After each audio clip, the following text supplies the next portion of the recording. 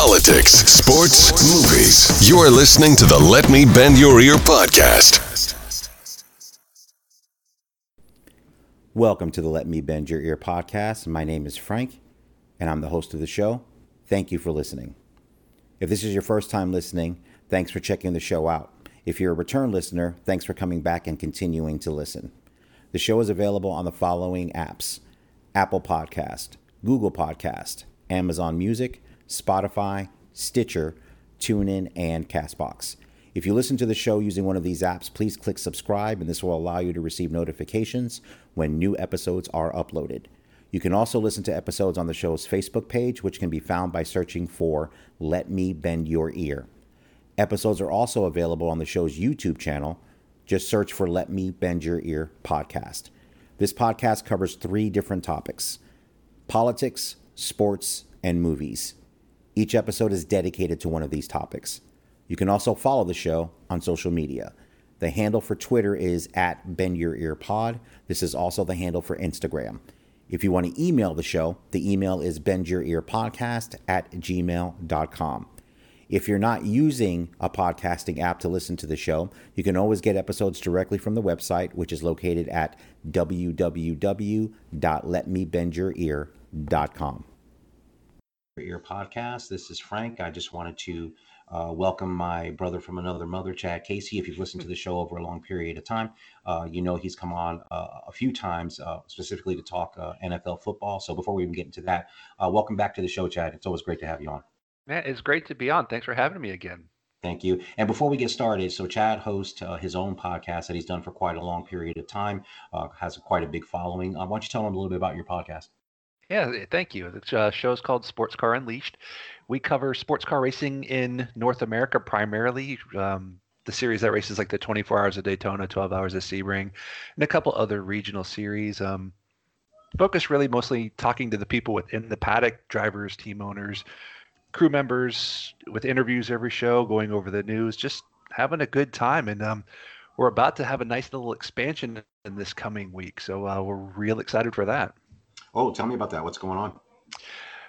Well, we are getting involved with a new team that's now about to be announced this coming week. Okay. We're going to be doing some weekly things with them, so we're incredibly excited. It's all the hard work that we've kind of been putting in the last 10 years on this one is really, the fruit is finally ready. So it's a real exciting time for us on this one. That's fantastic. Glad to hear that. So, like I said, look out for that. Where can they find your podcast? Anywhere podcasts are available, on Apple iTunes. We have it through Facebook, Instagram, all the social medias. We put the shows up as soon as they come out on a weekly basis. Usually Fridays or Saturdays is when we like to put them out there. Perfect. Outstanding. All right. So like I said, if you're interested in racing, definitely check it out. Chad and his friends have really gotten great access to these teams. So if you listen to it, they talk to owners, drivers, everybody involved. They're deep in this one. So this is definitely the podcast to listen to if you're interested in that. So definitely check that out. All right, so let's get into what we're talking about tonight, which you and I love the NFL. We've loved it forever. We're big fans of it, all things good and bad. Normally, when Chad has come on, we've discussed Jameis Winston and Marcus Mariota because it's a pretty coincidental relationship. You know, Jameis went to my favorite team, the Buccaneers, and Mariota went to Chad's favorite team, the Tennessee Titans. So they were drafted the same year. So it's kind of a weird tie that they've had to the teams that Chad and I both like. So what we're going to do, we're going to kind of start here because obviously, you know, with Jameis Winston, he moved over to the New Orleans Saints and didn't really play much. He played a couple of snaps, actually threw a touchdown in the playoff game when they played the Bucs. And now, obviously, with Drew Brees impending retirement, it looks like Jameis may have a opportunity to start. I don't know if he's going to start ahead of Taysom Hill. They seem to really be in love with him for some reason, but he may end up being the starting quarterback there. He's a free agent right now, so he could sign with another team. I don't know if the market's going to be robust for him.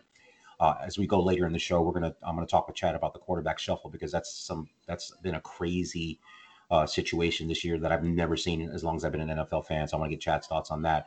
So that's basically where Jameis is now. So now Marcus Mariota, I know obviously he moved over to the Raiders. Did he play any kind of significant time at all, or did he come in or fill in for Derek Carr this season that you're aware of, Chad? He did. He played most of a game late in the season, and the sad thing is I watched the game, but I can't remember who it was against. But he did fill in for Derek Carr and played really well. He looked like the Marcus Mariota that we kept hanging on all our hopes for when he was in Tennessee, just letting it rip, not overthinking it, not limping around. It was a really good performance. Yeah, and I know did he sign more than a 1 year deal, or is he a free agent? It was a couple-year deal, but there was talks. I know I saw last week that there was a very hot trade market for him, and then the next report I see is that it dried up. So, man, these trade markets, it's hard to tell what's real and what's not because these agents are getting real crafty trying to set all this stuff up now, aren't they? Yeah, absolutely. And I'm gonna hold off on that because we're gonna have a long conversation about all the quarterback moves because I want to get your thoughts on them because it's been, for one thing, it hasn't been boring. I've never seen anything like it. So we're definitely going to get into that because I'm going to go over pretty much every quarterback situation of high profile. So we'll definitely do that. All right, so let's go into the Titans. So obviously, Titans one of the top teams in the AFC last season. Going into this season, obviously there was a lot of hope and anticipation of them making a deep run into the playoffs. Why don't you go ahead and describe, Chad, their season and then their playoff run? Tell me what you saw that was good and what they need to work on. The good, I think just the most obvious and the easiest one is that monster that they have at running back, Derrick Henry. I've never seen a running back like that man. I mean, he is, as my oldest likes to say, he's just built different. A man who's that big and can run that fast, and he doesn't take a lot of hard hits. He's shifty for his size. But just, yeah, a phenomenal year, and it was more impressive because they lost their starting left tackle, I think, in game 6. Taylor Lewan went down with a torn ACL. And then their backup tight end, our backup left tackle, he only played 2 or 3 games. And so they played most of the year on their third string left tackle. But still had the top 3 offense in the NFL. It's just Ryan Tannehill's career it's been an awakening for him when he got to Tennessee. It was all that talent you heard of coming out of college. I think realized I think it's the perfect situation. That team, what they do with his talents, its offense has been spectacular last couple of years now since he took over. The defense, ungodly bad. Almost set a record for a playoff team with the fewest amount of sacks this year because the general manager, we knew there was, and I say we like I'm a part of it, but going into the year, the pass rush has been a problem. It's never been elite. And they tried bringing in Vic Beasley from the Falcons. That started out bad. He didn't want to report to camp, came in late, came in out of shape, and had about as much of an impact as the Stay Puft Marshmallow Man. It just was not good. They also picked up Jadeveon Clowney, and I thought, after years of having to face him with the Texans, it's like, okay, fantastic. And he was disruptive. He didn't get any sacks, but the defense was pretty good with him in there. And they lost him to injury for the year. And just, unless it was 3rd and 30 or more, they gave up almost every third down conversion. It was just pathetic. So it was, in a way, it was almost like watching a UCF game with these shootouts because they were going to give up a lot of points. So it was fun in that aspect. But if you like defense, it was not pretty. Yeah, no pass rush. Linebackers got hurt. Starting corners, in and out of the seat, the lineup all year. It was just defensively, it was bad, and they also lost Dean Pease, their defensive coordinator from the previous couple of years. So it was chaotic on that side of the ball. It wasn't pretty. And what was I was trying to look it up as you were explaining it. What was their regular season record this year? 11-5. So they did win the AFC South for the first time in a little longer than forever. I think it was 2009 or 8 last time they had won it. So that was big. They finally kind of got over that hurdle. But yeah, they played the one team I did not want to see them play at home in the playoffs was who they got. And it was a short postseason. Yeah, and we'll get into that in a second because I think let's start with the good. So I think, and from looking at it from an outsider perspective, I think the things that you described, do they play a 4-3 or 3-4 defense? Both. They mix it up. I mean, yeah, it's a Vrabel. He likes to call it multiple. It's mostly a 3-down lineman, but it's a little bit of everything. Sometimes it almost looks like they have 2. It's funny how the NFL defenses they're not as simple or traditional as they used to be. No, that's true. It's a little bit of everything. They've got a stud defensive tackle, Jeffrey Simmons. That guy is a man among boys out there, but he's really the big force. They just don't have enough beef up front. They're struggling. Yeah, no, and I think to have those struggles on defense and still come up with an 11-5 record, I think says a lot about the players that we're playing, the coaching staff there. I think Vrabel is an outstanding head coach. I think, like I said, if they can stay healthy and kind of, like you said, fix that pass rush situation, because obviously with every team, that's the thing. Yeah. The two keys: you got to keep your quarterback upright, and you got to rush the other quarterback.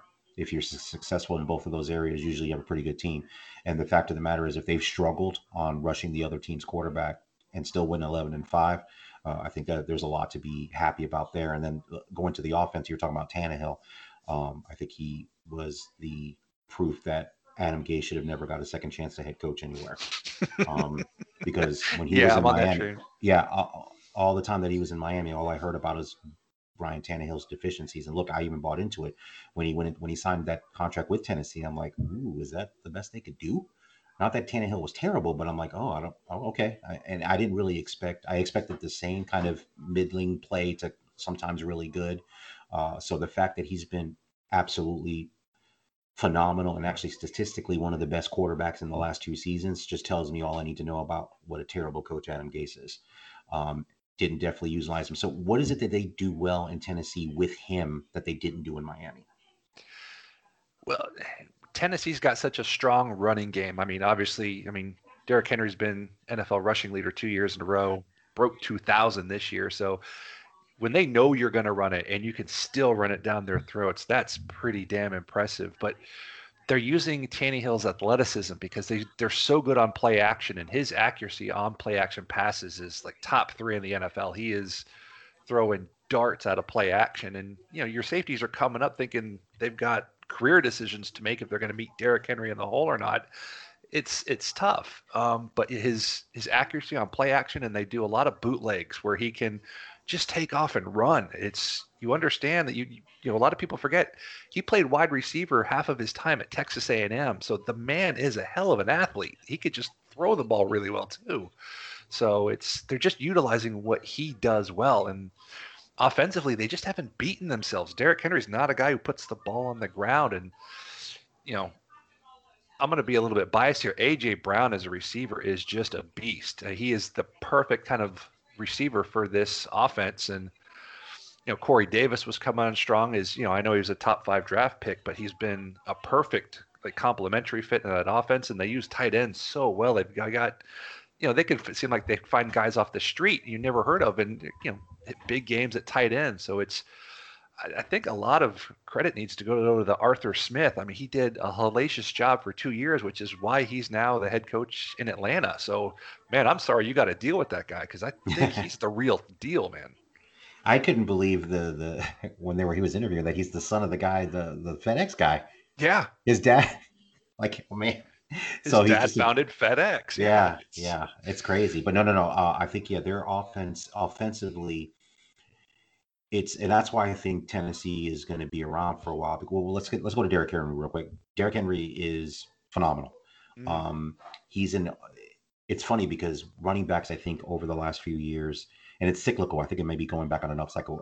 Running backs have been diminished as far as importance in the offense because everything is pass happy now.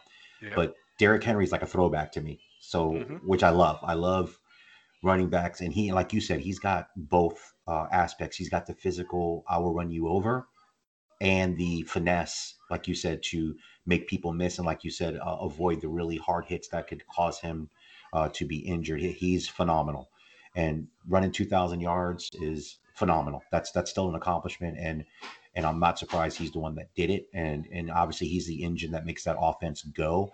But like I said, the ability, and I don't know how much they run it, but I'm sure with the ability they have to run him, I'm sure play action is super effective when they're running it well. And like I said, the fact that they're 11-5 with a defense that had some deficiencies tells me all I need to know about that offense. That means that offense is carrying them when maybe the defense is not at its best. So I think Vrabel has created balance there. Like I said, you can't help injuries. You can't help, things that happen outside of that. But like I said, I think he manages it well. I think he's a fantastic coach. I think he's going to be there for a long time, and I think they're going to do, barring any kind of catastrophic injuries, I think they're going to be there for a while. Who did they end up playing in the first round? I actually don't remember. Baltimore. All right, so all right. So you match up against the Ravens. So you've got two physical teams. I know they've battled each other. Some good, hard nosed, ugly, bloody football, which is my favorite kind of football, actually. So what happened? I know you were talking about the first half. What happened in that game? Just tell me what were your thoughts and what happened to the Titans in that game? Well, they got off to a great start. I believe they were up 10-0 in the first quarter, and then it's just like the wheels came off. They really started limiting what Derrick Henry could do, and the passing game it just wasn't clicking. And then if you don't have a good pass rush or at least a good contain, Lamar Jackson's probably the last guy you want to be facing. And they just couldn't get off the field. They'd get third downs, third and longs, and the defense did what the defense did the whole year, and it was like a turnstile. They just didn't do I don't want to put it all on the defense because the offense wasn't helping them because they had a lot of 3 and outs, but it was just, it was a crap game if you're a Titans fan, and it really wasn't all that unexpected because you know me, I cannot stand two franchises in the NFL, and the Ravens are one of them. And it's every time when they play each other in the playoffs, the road team has won. Like of the last 5 now games in the playoffs, the home team does not win. And it's, the whole year you keep hoping, yes, home field. Ah, crap, it's got to be the Ravens. And it's just, I had a bad feeling going in, and it just, Yeah, it's funny too. And when I hear whether it's the Titans or any other team, and this is where the part that makes me laugh, because sportscasters around the country are ready to put like defense is dead as far as you can get away with winning championships without a really good defense. And I think the Titans really proved their defense was good, but not great. Had they been at full strength and been able to muster some kind of pass rush, I think that's a whole different game.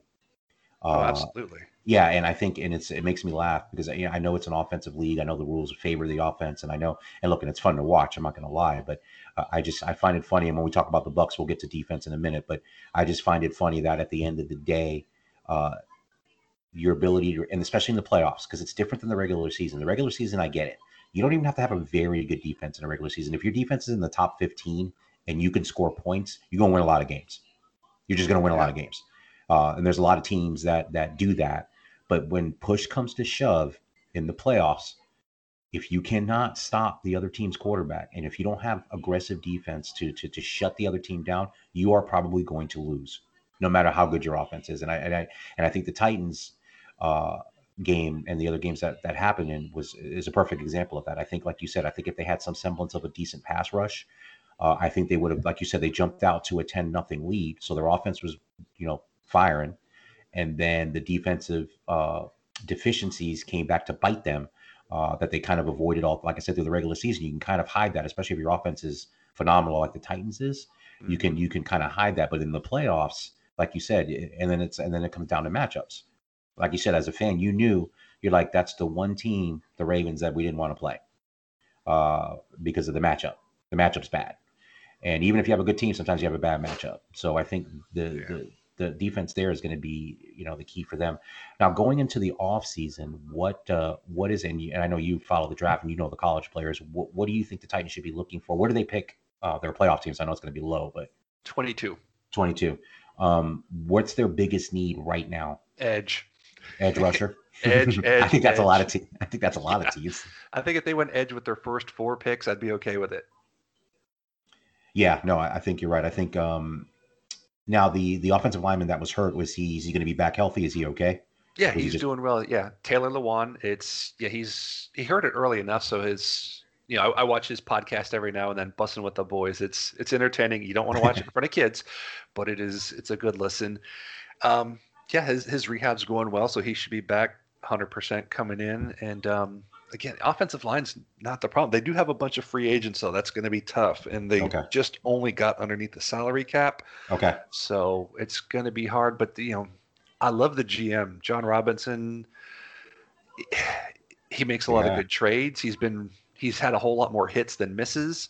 Mm. So I know the team's really hard out there recruiting J.J. Watt to come back to play with under Vrabel. So we'll see. The problem is they just don't have a lot of money. But this year, I think a lot of teams are in the same boat. There's just Yeah. with the reduction of cap, it's a lot of teams are going to be doing a lot of restructuring, I think. Oh, absolutely. I mean, I think the floor is 180 million. So I don't know. They said that's going to be the minimum. So I don't know what it's going to end up actually being, but yeah, it's definitely going to be lower. I think it might be a little bit higher than people expect, though. I don't think it's going to be lower than last year, but I don't think it's going to be as low as people think. We'll see. I'm not sure, but Yeah. yeah, John Robinson, GM there. I mean, from Tampa as well. I know his history there under Jason Light. But yeah, you've got, and that's the thing. You've got good ownership. You've got a good general manager, and you've got a good head coach. So I mean, it's going to be just a matter of getting the pieces right there, and then I think they'll be contending for years to come, which is a good place to be. I mean, obviously you want to get to the Super Bowl, but it's good to know that at least your team is not going to fall off a cliff. As long as everything just shakes out right, it's always luck and skill at the same time. So, all right, well That then, is the dream. I'd like to have another Super Bowl party. yes, We watch another one together. Maybe the Titans win this one because it's been a yeah. long 40 years rooting for these guys. Oh no, look, I hear you. It's funny too. I was thinking about today before we're gonna do the podcast, and it was funny how our teams are connected because I went back to the '99 season where the heartbreaking NFC Championship game that the Bucks lost to the Rams 11-6. When the Bucks defense just completely shut down the best offense in 20 years, just couldn't score a touchdown. Had they scored a touchdown, they would have been in the Super Bowl against the Titans. It was so strange because it was great. I mean, at least I was able to root for the Titans, your team, in the Super Bowl. And then it was weird because then my team had the heartbreaking loss, and then yours had the heartbreaking loss in the Super Bowl. So it was just like, oh my God, because that Super Bowl was unbelievable. And like I said, Yeah. they were driving to try to win it, which you can't ask for more than that. But it was just crazy how those, the teams, like I said, in that year you got to go to the Super Bowl, and I know, when the Bucks won in 02, like I've told you before, like I said, I was ecstatic that they got there. I wanted them to win. Of course, I wanted them to win, but I really wanted them to win because I know how hard it is to get there, and that's why I was so happy that they did it the first time. Because I'm like, if they don't do it, they may never go back. And they Yeah. almost and look, and it's been, even though I mean, it's been a long drought for them. But so I understand that. So hopefully, yeah, I would love to have. Like I said, if my team doesn't go, I'd love to root for the Titans to go. Look, plus, like I said, I think Vrabel's a hell of a coach, and I think that's a great football team to watch. Like I said, they're like old school, which is why I do like them. They have that old school mentality. They have the mentality of their coach. I mean, Vrabel was a tough player, hard nosed player, but a smart player, and that I think it reflects his team. His team is hard nosed, but they play smart. So hopefully, losing Arthur Smith is not a huge loss, and they can just kind of keep the motor going and just continue on and then add pieces to make them even better. I would agree with that. I just want to see him win one. That's all I'm asking for. Absolutely, absolutely. No, I hear you. I hear you. All right, well, let's move over to my team, Tampa Bay Buccaneers. So obviously, at the end of last season, there were two storylines. One, Jameis threw for 5,000 yards and 30 touchdowns, which is, in any other world, you'd be like, this is phenomenal. But then the other part of the story is he also threw 30 interceptions. So they rightfully said, we're going to go ahead and move on and uh, and get another quarterback, and they were able to get Tom Brady, who was an unrestricted free agent. And we're going to lead into this after we talk about the Bucks. We're going to lead into the quarterback craziness that's going on this year because I think the Tom Brady situation kind of is a start of something that I think is going to start happening in the NFL that you haven't ever really seen before as it relates to the quarterback position. But the Buck season was kind of weird because obviously we deal with COVID. Every team had to deal with COVID. So they had no training camp, no off season to speak of, even though, Brady was having practices here and there. And then, no preseason. So you go into the season and then they start kind of rolling. So they're rolling, playing pretty well, little inconsistent, but they get out to a 7-2 record, and everybody's like, all right, this is great. They're rolling. And then midpoint of the season, they hit a rough spot. They had a terrible loss at Chicago, like awful. Tom Brady played awful. And then, of course, everybody was coming out. This is not going to work. Him and Arians don't get along. All this stuff was coming out. And at the time, I'm like, I don't believe any of that. I just think they're struggling a little bit trying to figure out how to make this work. And then they played Kansas City on Monday Night Football. Yeah, it was Monday Night Football, I believe, and got humiliated. Tyreek Hill had a personal Hall of Fame game in the first quarter, and just ate up the Bucs secondary. Just ate them up. He had 200 yards in the first quarter. It was pretty humiliating. And then the bye week came after that. So then after the bye week, they never lost another game. So that bye week, whatever happened, whatever clicked, whatever they were doing, they figured it out and they didn't lose another game. And then obviously we know how it ended. But I think what the thing that impressed me is, like I said, seeing Tom Brady from afar. It's watching him.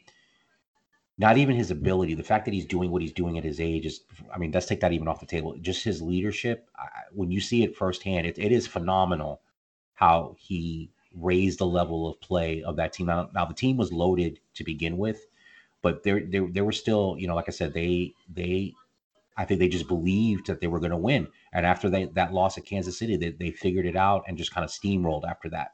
I mean, they averaged 30 points a game all the way to the end. So you can't really ask for more than that. And then they got contributions from Gronkowski and Antonio Brown. And, of course, you have Mike Evans and Chris Godwin, and then Ronald Jones and Fournette. So it just all clicked. And I didn't think they were going to – my expectation for them this year was going to be maybe 10, 11 wins and maybe 2 rounds of the playoffs. I was not expecting them to go to the Super Bowl. I really thought that next year was going to be the year that they would have a real shot at it, because it would give him a full year, a full off season, his second year in that system. And then I thought they were going to roll next year. So the fact that it happened this year is pretty phenomenal to me. Like I said, everything after that first playoff, or actually when they beat New Orleans, to me was gravy, because I was like, wow, okay, they may have a shot at this. And then when they got to the Super Bowl, I heard everybody in the world pretty much pick Kansas City to win, which I understand. I get it. One, they steamrolled them the first time, but then I wasn't sure the Bucs were going to win that game, but I just had a good, like you had a bad feeling about that playoff game. I had a good feeling about the Super Bowl. I'm like, they just beat New Orleans and the Packers on the road. Washington, who gave them a tough fight. They won 3 road games in a row. And I'm like, yeah, I'm not going to guarantee the Bucs are going to win, but I'm feeling pretty good about how they're playing right now. Especially defensively. But then, like I said, and then the fact that they won didn't surprise me. Now the score surprised me, but the fact they didn't win, that they won, didn't surprise me. What were your thoughts on the Bucs this year, and what you thought they did well or didn't do well? What were your expectations, and what did you think about what happened? I thought all the preseason hype was just blown way out of proportion. But that's what the media does it every year. They almost went like Cowboys fans do every year, and it's just this is our year, and it's like yeah. I was shocked about with everything they had to overcome with the offseason, the lack of practicing, and just football is so hard to get the timing right, and it's such a team sport. It's so different than the NBA. I mean, you typically can't buy an NFL team through free agency, and it takes a while for them to gel and to be good. But I think it shows you how close they were, that they were so much closer than they had looked under Jameis, that it's, once Tom got into rhythm with everybody, I mean, he shows why he's the GOAT. It's, I still want to punch him every now and then, but he's the greatest that we'll ever see. I have no doubt about that. And just, they came on, and I will say, I thought that, they talked about how they went on that streak, and I think scheduling really benefited them, because the last 4 games or so were about the easiest 4 games they had all year. I mean, they played with the Falcons twice, who were just, come on. Awful. They're picking in the top 4 for a reason. So I think the schedule laid out about as well for them as anybody, because they really weren't challenged. So they could develop that momentum, and the confidence just going through the roof. And they didn't face anybody who just was like a bully to just kind of physically beat them up. So I think that put them into the playoffs in a perfect position, and they just got hot at the right time. Like you, I thought I wouldn't have been surprised if they got beat by Washington, because I've got a really good friend at work who's a big Bucs fans too, and we were looking it up. It's amazing how many times the team with a losing record in the playoffs hosting a first round playoff game wins that game. So when they got past the Packers, it's like, uh-oh. And then when the Chiefs lost Eric Fisher, that left tackle, I knew the Chiefs were in trouble. I still thought they could pull it off. Yes. But I think you've realized you got to put a little bit of money into your offensive line. You can't have Yeah. a $1 billion quarterback and nobody else. No, that's a great point, and I think that kind of fed into my confidence about the Super Bowl because they and again the media being the media and look, and if you were going to hold a gun to my head and say bet all the money you have in the world, I understand why people pick Kansas City, but I think they really downplayed the injuries on the offensive line because when I heard what happened, I'm like, wait a minute, they're going to be missing two linemen, two starting linemen, like Yeah. that. You can't just replace that.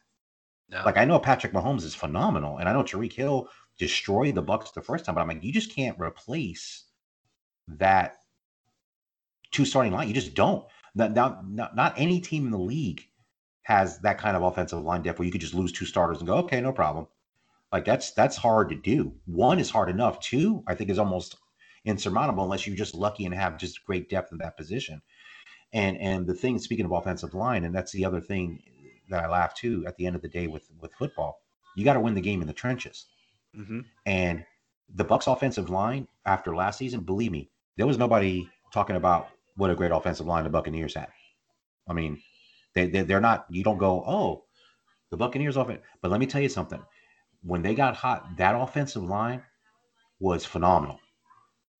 Tom Brady was barely touched in the last quarter of the season, Yeah. and Donovan Smith, the right tackle, who's been taking just abuse, rightfully so. He has not been good. When he's good, he's good, and when he's bad, he's really bad. But he was, I had to admit, he was phenomenal the last quarter of the season. And Tristan Wirfs, or excuse me, Donovan Smith left tackle, right tackle Tristan Wirfs, the rookie from Iowa, has been phenomenal. And I'm telling you right now, the teams that passed on that dude are going to regret it. That dude, I watched every snap this year. I think the guy made two mistakes. And I think he may have only made one.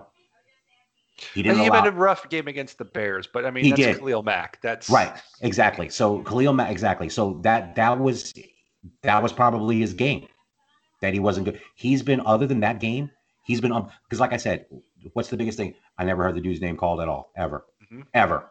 No penalties, no allowing ridiculous nothing. He's played phenomenal. And then on the defensive side of the ball, a part of the reason I think they struggled too is they lost Vita Vea early, and he is their stuffer. And when he came back, because he was able to come back for the Packers game, and the change that you could see was phenomenal in that defense. And the defense was already playing well. And in the Super Bowl, I love Andy Reid too. I'm a big fan of Andy Reid. I think Andy Reid got outcoached. big time. He got outcoached by both Arians and Todd Bowles because they made a decision. They said we are going to go after Patrick Mahomes, and he is not going to be comfortable. And I've never seen Patrick Mahomes look like that. He looked terrible, and I know he was hurt. He was playing with an injured foot, so there were some deficiencies. And then obviously, I think they saw what the media was ignoring. Wait a minute, they lost two offensive linemen. Oh, we're attacking, and if they're going to beat us over the top, then they're going to beat us with us attacking, and we're going to keep. And like I said, they did. They stuck to their game plan, and I think Andy Reid never adjusted, which is weird because Andy Reid's phenomenal. I think he's a great coach, but I think they got outcoached in that game, and I think they had no answer for what the Bucks were doing. Agreed. And one of the first things I kept thinking watching the game is because there was a lot of talk why Eric Bieniemy didn't get a head coaching job, and the way they just did not adjust the whole game. I mean, it just kept getting worse and worse. It's like if he interviewed like he coached that game, I could see why he didn't get a head coaching job yet because they wouldn't change. It's your tackles are not starters for a reason, and the deep routes. It was I know your guys are fast and they're quick, but you had to loosen up the defense. You had to do something, and they just didn't do anything other than what they'd always tried. And right. It's just, poor Patrick Mahomes. I'd never want to see anybody take beatings like that. It was, and it was funny because as I was watching it, I'm like, I had some pride too because I know, look, the Buccaneers have been a sorry franchise for most of his existence. I've watched most of the bad football, but the thing when they got better, the thing that they've always been known for is ferocious defense. So I as a fan forever, I kind of took a lot of pride in the fact, Tom Brady's there. I love Tom Brady. He's great, but I took pride in watching just remarkable defensive play. Like whether it was the pass rush, whether it was Shaq Barrett, whether it was Levante David and Devin White, or Carlton Davis in the secondary, just watching them dominate was it made me feel good, because it's like that's what the Bucks are known for. That's what they're known for. They're known for shutting teams down when they play at the highest level. That's what they've always been known for. So it was kind of cool to see them dominate such a prolific offense as Kansas City, and really just make Patrick Mahomes look human instead of superhuman, which is a hard thing to do. Well, think about the recent Super Bowl upsets when you've had these prolific offenses like the undefeated Patriots team. Yeah. They got beat twice. How, it still just irks me that Eli Manning gets an MVP when it should have gone to the defensive line. I mean, that's just, come on. They made Brady miserable the whole game. They did. When the Rams, who were supposed to be this unbelievable dynasty, defenses they got after them. Yep. It's, you don't realize how important an offensive line is until you go up against a really good defensive line. And absolutely, it's the downfall of all these teams. And you look at it now, the Chiefs got all this talent, but they've got, I think I heard this right, one of their 5 starters on the offensive line was drafted. One. Wow. It's, you'll get a season or two, but after that, it's, how many times is Mahomes going to have injuries? You look at Russell Wilson. They were supposed to be a dynasty. Right.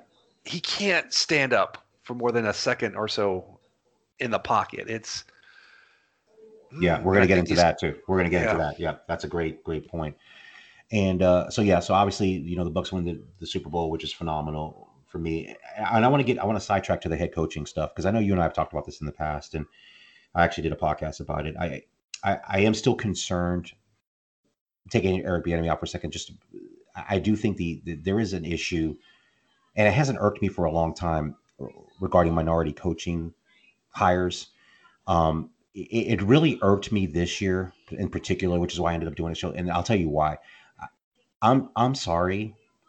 The Detroit Lions hired Hulk Hogan to be their coach. I can't, Chad. Like, you're going to tell me, and like you said, Eric Bieniemy didn't have a great Super Bowl, and there's other, and I know Saleh got hired with the Jets, and I know the guy that they hired for the Texans, who I think is like 85 years old. At least. And he's never even been a coordinator, and I'm happy. But you're telling me that, and now granted, this is the Detroit Lions. They're a dumpster fire.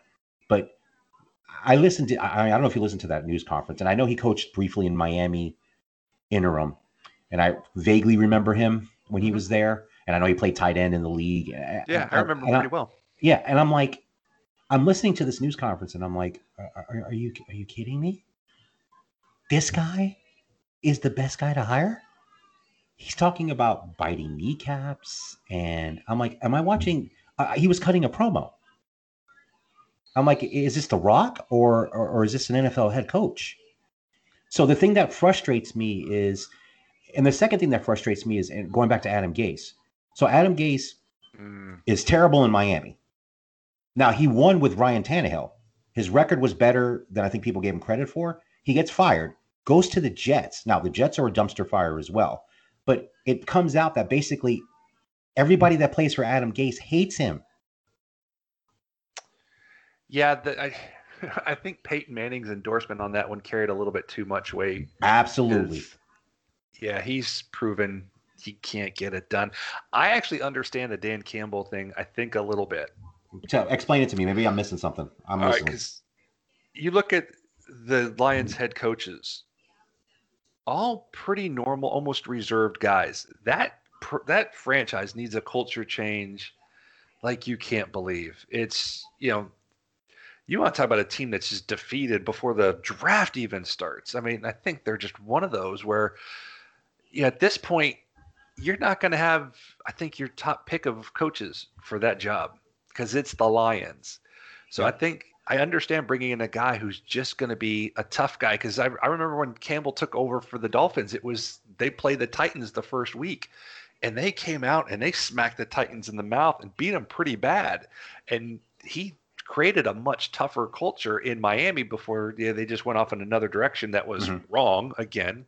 But I kind of see it from that point. I think you need somebody who's just that team they had one guy who was just a man among boys, Matt Stafford. That guy had more guts than anybody. But now he's gone. I think they needed this whole new culture from the top down to just, we're gonna stop quitting. We're going to fight. So I kind of get that one a little bit. Right. Well, let me push back a little bit. So here's my thing on the Lions. Let's go back a couple of years. They had Jim Caldwell as their coach. Mm-hmm. Okay, who came from Tony Dungy's staff, run a Super Bowl, or went to a Super Bowl with the Colts. So you had a coach that went to a Super Bowl. He took the Lions to the playoffs, I believe, 2 consecutive seasons. I think he went 9-7, 9-7. After the second 9-7 season, they fired him. Mm-hmm. Why? That's the best record they've had in probably 15 years. He wasn't good enough? This is what I'm talking about. And again, he happened to be an African-American coach as well. And the thing that just bothers me is, here's the thing. Will Jim Caldwell ever get? Here's this other part of it that bothers me too. Forget about even the coaches that get a first chance like a Bieniemy. I don't see these coaches getting a second chance. Here are the coaches that have gotten second chances that have been minority coaches: Tony Dungy, Herm Edwards, and Jim Caldwell. That's it. Lovie Smith didn't get a second? Lovie. I'm sorry, Lovie. Thank you, Lovie. Okay. I forgot about Lovie. Well, I try to black that out. Because I still have PTSD over that. But yes, and Lovie Smith. So 4. Thank you. Right, Lovie Smith. So Lovie Smith. So 4 of them. Yeah. And I'm not sure. Let me take Raheem Morris, who coached the Bucs.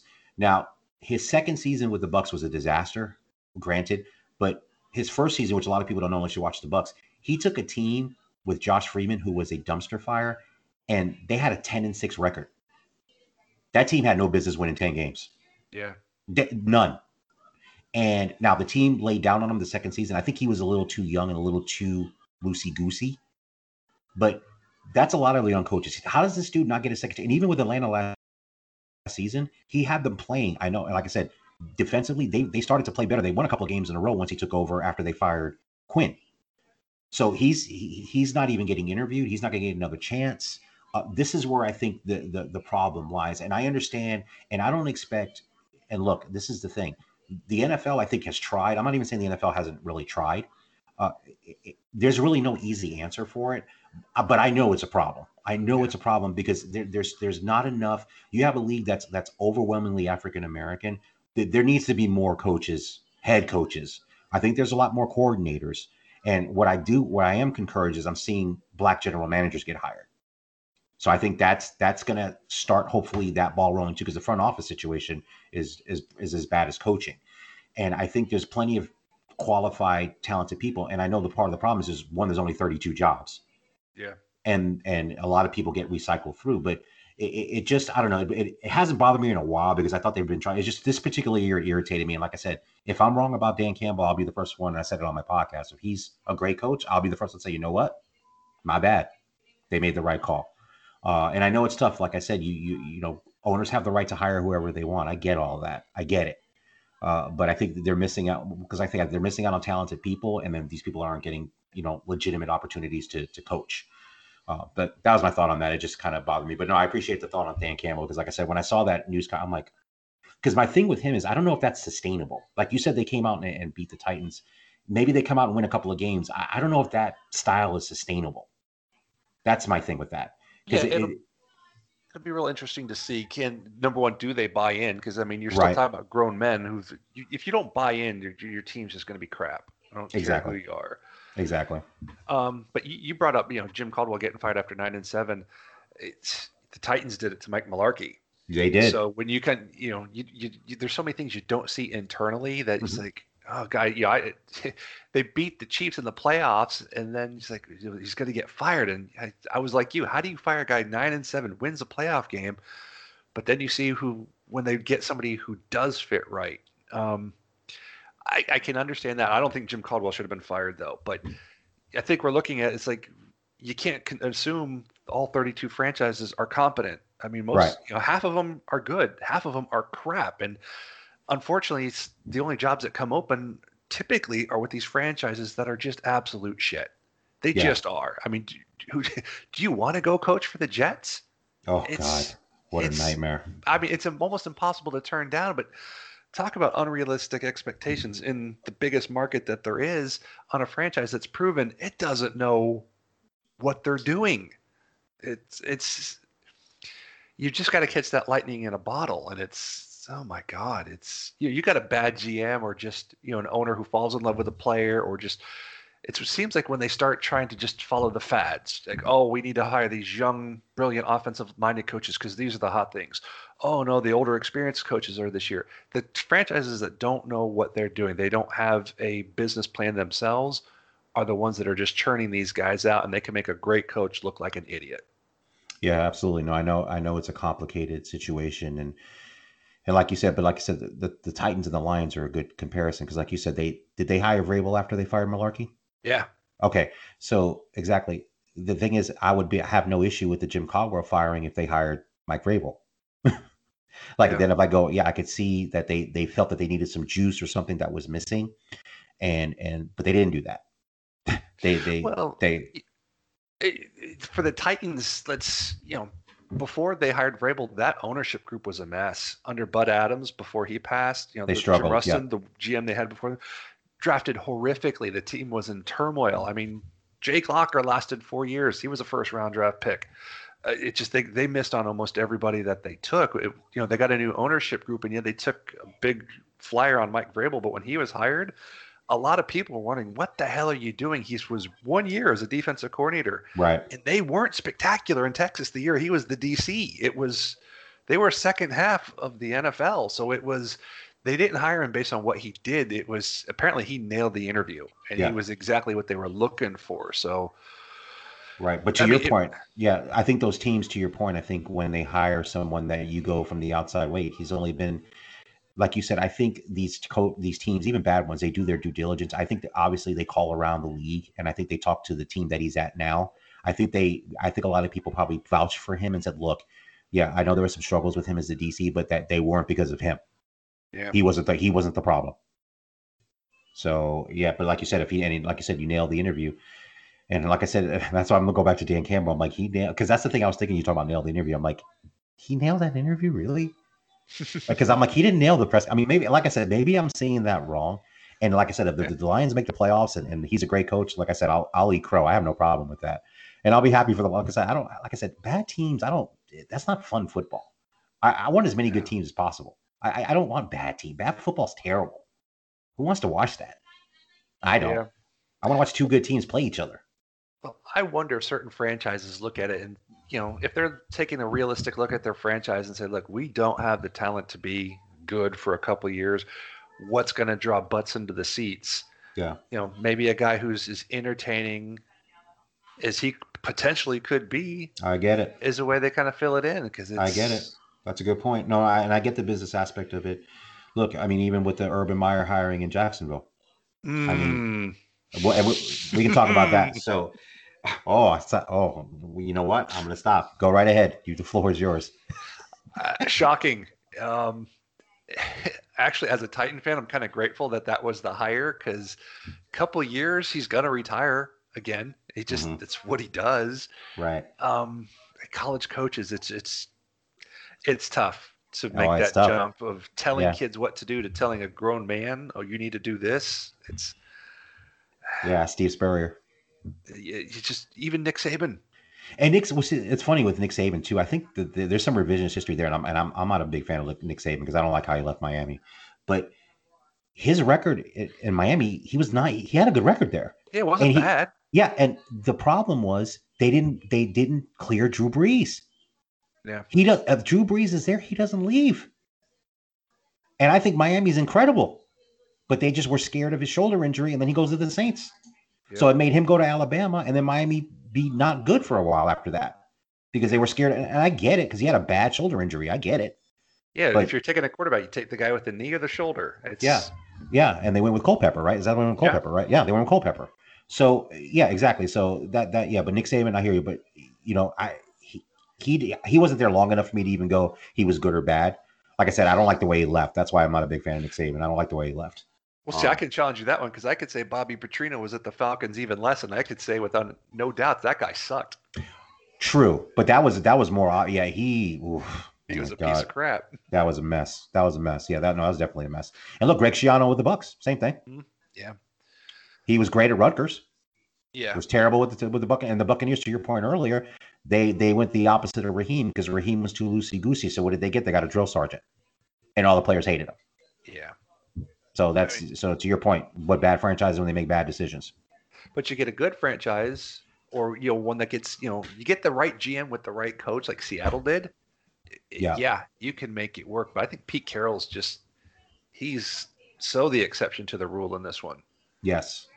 Absolutely. And it's funny how that works too. And that's how crazy the NFL is because if you were to go down the list of coaches, so if gave you a list of, now granted, it's tough with Pete Carroll because he won a bunch of national championships at USC, but if I gave you Pete Carroll, even Bobby Petrino, who was really successful at Louisville, Mm-hmm. Bobby Petrino, Steve Spurrier, we'll see what happens with Urban Meyer. You you would probably pick Pete Carroll as the least likely to succeed because he had failed already twice in the NFL with the Jets and with the Patriots. Now, the Patriots, he was okay. I shouldn't say he failed. That's probably a little harsh. He actually won there because he had Drew Bledsoe. Didn't do well with the Jets at all. So he was a two-time fired coach. So you would there's nothing to make you think that he was going to do anything there. But like you said, there was a perfect storm of things that happened, and they pay Matt Flynn a bunch of money, and then Russell Wilson comes in. Nobody has ever heard of him. By the third practice, they're like, oh, okay, well, Matt Flynn won't be starting. Well, I think in Pete Carroll's defense, they were so used to paying for the best college players to go to USC that I don't think the NFL was much of a transition. Exactly.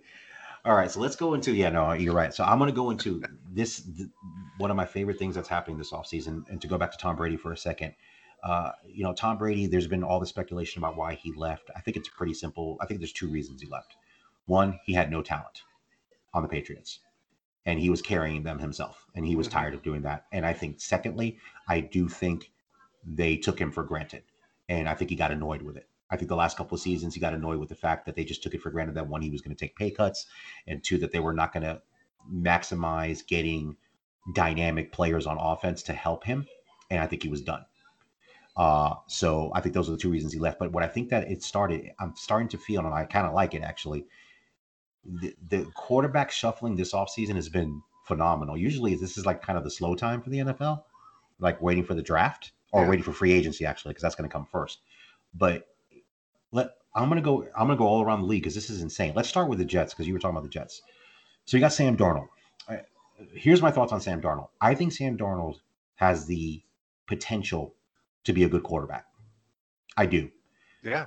Has he played some bad football? Yeah, absolutely. Yeah. But I do think he's in the middle of a dumpster fire. And I don't care if you put Tom Brady there or Joe Montana there. I don't care who you put there.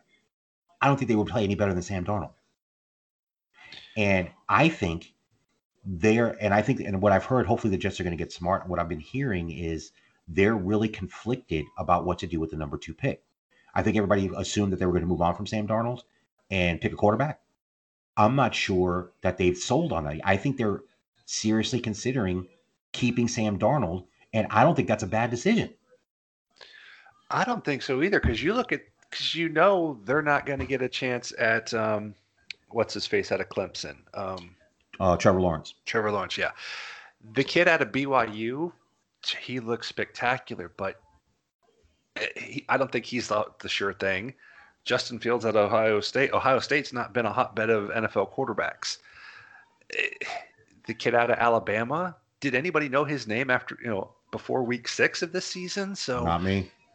I'm with you. I think Sam Darnold is a hell of a football player, and he was under the worst guy for a quarterback that he could be for 3 years.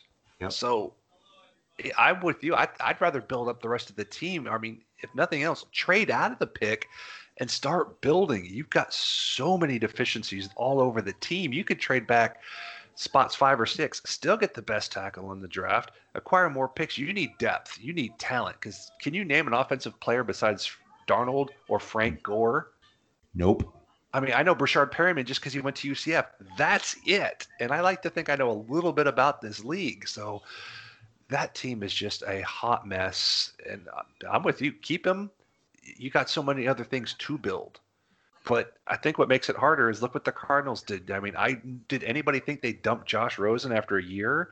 But it worked. Yeah, but So I I think think that's the that's what puts a exception. lot of pressure on. But yeah, I mean, yeah, Right. you're picking number one and you got a talent like that kid. Absolutely, you could do it. But I don't think there's that transcendent quarterback sitting with the number two pick. If Trevor Lawrence had slipped, okay, same thank you, but you're going to have to see your ghost somewhere else. Sam Darnold off the board, and I think that's what killed him is he was probably joking around, having a good time as a kid would do, Right. and it's haunting him. No pun intended. Well, look, here's the thing about Sam Darnold. The ironic part is I think they should keep him. If they end up moving off of him, it may be the best thing that happens to him. Oh, for him, it would be Yeah, fantastic. it'd be fantastic. But I think, like I said, but I do think, like I said, I'll give the Jets a little bit of credit from what I'm hearing. I think they're actually really conflicted about it. I think they're actually not sure if moving off. I think a month ago they would have totally moved off Sam Darnold without even thinking about it. I think now they're really conflicted about it, which is good. That shows me that they're thinking it through. If they end up moving on, that's fine. Hopefully that means that they feel that the quarterback that they're going to pick is going to be much better and be a franchise quarterback. So we'll see what happens. So yeah, and we'll see because I think they should keep him, but we'll see what happens. So let's go to a trade. Let's go to the first one. I'm going to go to Jared Goff, Matthew Stafford. So my perspective, so obviously the Rams wanting to move off of Goff was probably the worst kept secret ever because the Rams were pretty much blatant that they wanted to move off of him. Mm-hmm. And then of course the timing with Matthew Stafford basically seeking a trade, and then they made that move. Detroit got a lot of capital along with it, a ton. So they to give the Lions some credit. Hopefully they're going in the right direction. Let's start. We'll leave Stafford second. Let's start with Jared Goff. Why do you think it didn't work in Los Angeles with him? I was never really sold on him coming out, and I loved. I mean, that was the year the Titans had the number one pick. So because of that trade, they got Derrick Henry and a couple other beasts who are still massive contributors to that football team. It's I don't know. I think he's a good quarterback, but I just don't think he's that guy who can take over games and win. And I think Sean McVay got a hell of a lot of flack for it. He was supposed to be the next big thing. They were going to be a dynasty, remember? Yeah. And it just didn't work. And he kept getting beat up and injured. And I don't think he's a bad quarterback, but I don't think he's ever going to be top half. And if they want to win right now, which is what the Rams always seem like they want to do, the way they trade, and I don't know how they absorb these contracts, but they got a hell of a bookkeeper up there to keep getting through the salary cap like this.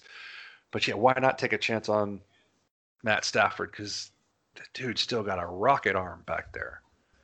Yeah, now let's go to Matt Stafford. So yeah, I think you're right. I think McVay is looking for more dynamic playmaking from the quarterback position in the offense that he runs. And I think Jared Goff was just never able to execute consistently enough, obviously for his liking. But I think Sean McVay, obviously, he's the guy with the power at that place. But he's taking a flyer on Matt Stafford because my thing on Matt Stafford is I think he's a tough guy and I think he's physically talented. But I'm not gonna lie, I'm not 100% sold on how good he's going to be in LA. I think. Is he an upgrade from Jared Goff? Yeah, I think he's an upgrade. But I don't know if he's the upgrade that everybody thinks he is. That's where my thought is on that. I could be absolutely wrong. We could see Matt Stafford taking it up 5 or 6 notches that he just wasn't able to do in Detroit. And if that happens, I wouldn't be stunned. But I'm not as sure that he's going to be that much better than Jared Goff. I could be wrong, but I think there's going to be an improvement there. But I'm curious to see how he's going to do in a different situation. I'm with you. I think he's a bit better, but I don't think he's that many draft picks better. What they gave up to get him that's what's floored me. Right. Maybe the thumb injury on Goff is a lot worse than we know. Maybe they just don't think he's going to come back from it. Maybe. Who knows? And like you said, the Rams, kind of like the Bucs last year, the Bucs were all in. The Rams are all in, which I don't have a problem with. They're aggressive. But what I will say is if they're Sean McVay, if he's wrong on Matt Stafford, I think he's in trouble. Mm-hmm. Because then the owner is going to start going, dude, we just gave up all these draft picks because you said you needed Matt Stafford. To me, and this may be hyperbole, if they don't get to the Super Bowl, I think they're going to start looking at him sideways. Mm-hmm. I think they're going to start going. Go ahead, finish your point. Yeah, no. I was just gonna say, yeah, I think they're gonna look at them. And like I said, and I don't even know if NFC Championship game would be good enough. I think they're gonna be like, wait a minute, dude, we did that with Jared Goff. We got to a Super Bowl with Jared Goff. Yeah. Now, what they gave up for Matt Stafford is surprising. If they had given up the same for either Russell Wilson or Mr. Watson, Mm-hmm. I could see. Yeah. But Yes. yeah, And we'll get to them Matt next. Stafford, Yep. Yeah, for Matt Stafford, exactly. But like I said, I think what happened here is, and I can't believe I'm giving the Lions credit. I'll give the Lions credit. The Lions had leverage. yeah. They had all the leverage because think about it. Matt Stafford helped them by saying it was a win-win for Detroit because Matt Stafford said, hey, look, don't send me to a shitty team. And they did him a solid for all the loyalty he gave them. Mhm. But then that helps them too, because it's like, oh, you want to go to a winning team? Okay, we can do that. And then they go to LA and go, look, dude, we got other people that want Matt Stafford. So what you going to give us? Because we know of the other teams that are calling, because I think San Francisco is interested in Matt Stafford, but they're still okay with Jimmy G. The problem is LA was not okay with Jared Goff. Yeah. And that gave the Lions the leverage. That was the anti-Matt Millen move right there. Exactly. So to give the Lions credit, they had leverage and they used it. Now, let's see what they pick. They pick a bunch of jabronis, then it'll be the Lions as always they are, wasting picks with jabronis. But at least now they won that trade. To me, they won that trade easily. Yeah. You know, like I said, and they get a very good, maybe not a great quarterback, but they get a good quarterback. Yeah. You know, they're not going to be starting over a quarterback, so good for them. All right, so let's go. You know what? Let me start with the Texans, because let's talk about the Texans. Okay, I don't even know, Chad, where to start. I don't even know where to start. No. Let me start by saying this. Everything Deshaun Watson is doing right now, I have absolutely no problem with. Zero problem. I don't care that he signed a contract 7 months ago. I don't care. This guy, Deshaun Watson, has been a model citizen. Dude came from nowhere. I know Warwick Dunn was one of my favorite players, just off the field too, was his mentor. Yep. This guy, for him to be this angry, I don't doubt. I don't have a problem with it. I don't have a problem with him saying, I'm not playing for you anymore. And I'm going to sit out. And let me tell you something. I know he's fully prepared. I don't know. It's for sure that he will sit out the season if they don't trade him. He talked to the coach last Friday and said, nice to meet you. I'm not playing here. That dude don't strike me as a guy that just talks out of his ass. No, he's done. So now Houston is going to be Houston, because if Houston was smart, they would trade him immediately, because the longer they drag this out, the less leverage they're going to have. Yeah. Because once they figure out that he is not going to play, he doesn't want to be there. And from what I'm hearing in this organization is a dumpster fire. Well, here's the thing. Even last season, and I know some people are fans of Bill O'Brien, I never understood why he was there as long as he was there. I'm like, yeah, I know they went to the playoffs and I know they won a division, but when I watched that team, I'm like, that team should be way better than they are. Yeah. With the and then, like I said, they traded DeAndre Hopkins last season, and I'm like, what are you doing? So I think that's what started the ball rolling for Deshaun Watson. You traded the dude's number one target, and it's not like I would have been okay. He's an older receiver. I would have been okay if you traded him for something. You traded him for like a hammer and some nails. Mm-hmm. So you basically said, bye, we're done with you, when he was still performing at a pretty high level. He was the number one target, and I'm like, what are you doing? And then the coaching hire, Deshaun Watson was told he was going to be consulted about the coaching hire, and then he wasn't. They lied to him.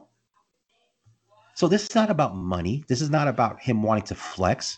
This is about, dude, you guys are liars, and I don't want to be here anymore. And I have zero problem with it. Yeah, I'm with you. Typically, I'm not a big fan of somebody doing this. Like, you sign a contract, you play it, but this is when you have JJ Watt reaming the team, there's so many problems there that guy's just being wasted there. And yeah, Bill O'Brien just mediocre coach. I get that, but the player personnel moves are just what do you do? What they gave up from Laramie Tunsil, and Oh, just do they have a first round pick in the next decade? Because they just I keep trading them away. I don't know. I don't know. It's a mess, and I knew because I knew your thoughts on that. I know you're a big believer in you sign a contract, you play it, you be upstanding, and and I figured you would have a different opinion here because, like I said, this is not some diva quarterback. This is not some Exactly. guy that frequently. This is not Terrell Owens. Yep. This is an upstanding franchise quarterback, and it's just. And then apparently, the second thing is, and I'm doing the research on the Texans. So apparently, Jack Easterby, who is the president of football operations, has an illustrious football career that consists of being a chaplain with the New England Patriots and some kind of massage. Some kind of weird other thing that he did before he became the vice president of football operations of an NFL franchise. He never played in the league. He never coached in the league. He never had a front office job as a scout, as an assistant GM, as a GM, anything football related. And he is the vice president of football operations and apparently has the ear of Cal McNair, the son of the owner that passed away, the original owner. And this guy runs everything, and he has no football knowledge, none. And this guy's running the team. And you hire a coach that's, and look, Bruce Arians is 68 years old, but he's got 40 years of coaching behind him and Super Bowls as an assistant. Yeah. Before he went to Arizona and was coach of the year twice with two different teams. This guy hires Culley, who I'm sure is a nice guy and has been coaching for a very long time from what I see. He's never even been a coordinator. And you hire a guy? That guy seemed more like a PR move because it was just getting worse and worse and worse. Their incompetence, I don't think it knows any limits. It's unbelievable. So the thing is with Deshaun Watson, they're going to trade him. There's no way. I even think they're smart enough to go at some point. They're going to do it way too late, but I think they're going to go, look, we got to trade him because they're playing chicken right now and they're going to lose because because there's no Deshaun Watson loses nothing sitting out a season, but money. Which he won't he's get fine. A beating for a full year, which I'm exactly. sure that wouldn't suck. So you get you get a Deshaun Watson exactly. He loses nothing but money. And let me tell you something. This is a guy that he's not money motivated. So him losing a year's salary, he don't care. He will sit out a year and say, "You want to play this game? All right. Then you keep me. Now I'll be at home and you can find me." So they're going to trade him. So the question is, the question is, where does he go? So now let's go to Seattle because I think this is an interesting situation. Now Seattle, Russell Wilson. You and I have talked about Russell Wilson. I have a lot of respect for Russell Wilson. I think he's a transcendent franchise quarterback. Now, but ever since he's been in Seattle, there's been this weird dynamic there where I think they don't really appreciate him like they should, in my opinion, looking at it from the outside. From the beginning, when they were the Legion of Boom and they were winning, there was rumblings that a lot of people didn't like Russell Wilson on the team, that they thought he was fake. They thought he was a phony kind of dude. And people were talking about him behind his back or anonymous sources telling so there's always been this weird dynamic between the team and Russell Wilson. And I think it's funny because now this is happening because now that he's making rumblings about, hey, I don't want to be traded, but here's the 4 teams I would be traded to if you want to trade me, because he has a no trade clause, coincidentally, just like Deshaun Watson does. But I think Seattle was about to become the Detroit Lions. Because if you let Russell, unless I put this caveat, unless you're getting Deshaun Watson in return. If you're not getting Deshaun Watson in return and you trade Russell Wilson or you make him so unhappy he wants to get out of there, Seattle becomes an irrelevant franchise again. That's my opinion. Yeah. Quickly. They become an irrelevant franchise. And I don't understand what the whole, frankly, I don't even give a shit. You have a franchise called, you've had the best player. He's the best player the Seattle Seahawks have ever had. And it's not even close. And I don't care about Richard Sherman either. He is the best player the Seattle franchise has ever had. And you're going to make this dude unhappy. Like, you've made him unhappy, I think, over a longer period of time than we've known about, because he's just not that dude until now. And what I think the quarterbacks are looking around the league now, and it's becoming a little more like the NBA in the sense that quarterbacks are like, yeah, I don't like the situation that I'm in. And it's not because of money. So you can't say, well, they're just greedy and they want more money. No. They want to win. And if they're in a situation where they think that their team is not doing what they can to win, they're starting to open their mouth about it. Like, you guys are clowns. Contract or not, I'm trying to win. And I think Russell Wilson is saying, I'm trying to win, and you're playing an offense that doesn't suit my strengths. And when I try to suggest stuff, you blew me off. Because there's a story in The Athletic, a really good story. Basically, I think it was a Thursday night game. He had some suggestions, and the coach is like, get the fuck out of here. Get out of here. He's like, what? Who are you talking to? Who? Do you remember who I am?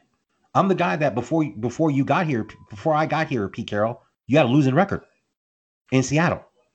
I'm that guy. I'm the guy since we've been here. We won a Super Bowl, should have won a second one. Remember? I'm that guy. So I don't know who you think you're talking to. So he's flexing right now. And again, just like Deshaun Watson, I have no problem with it.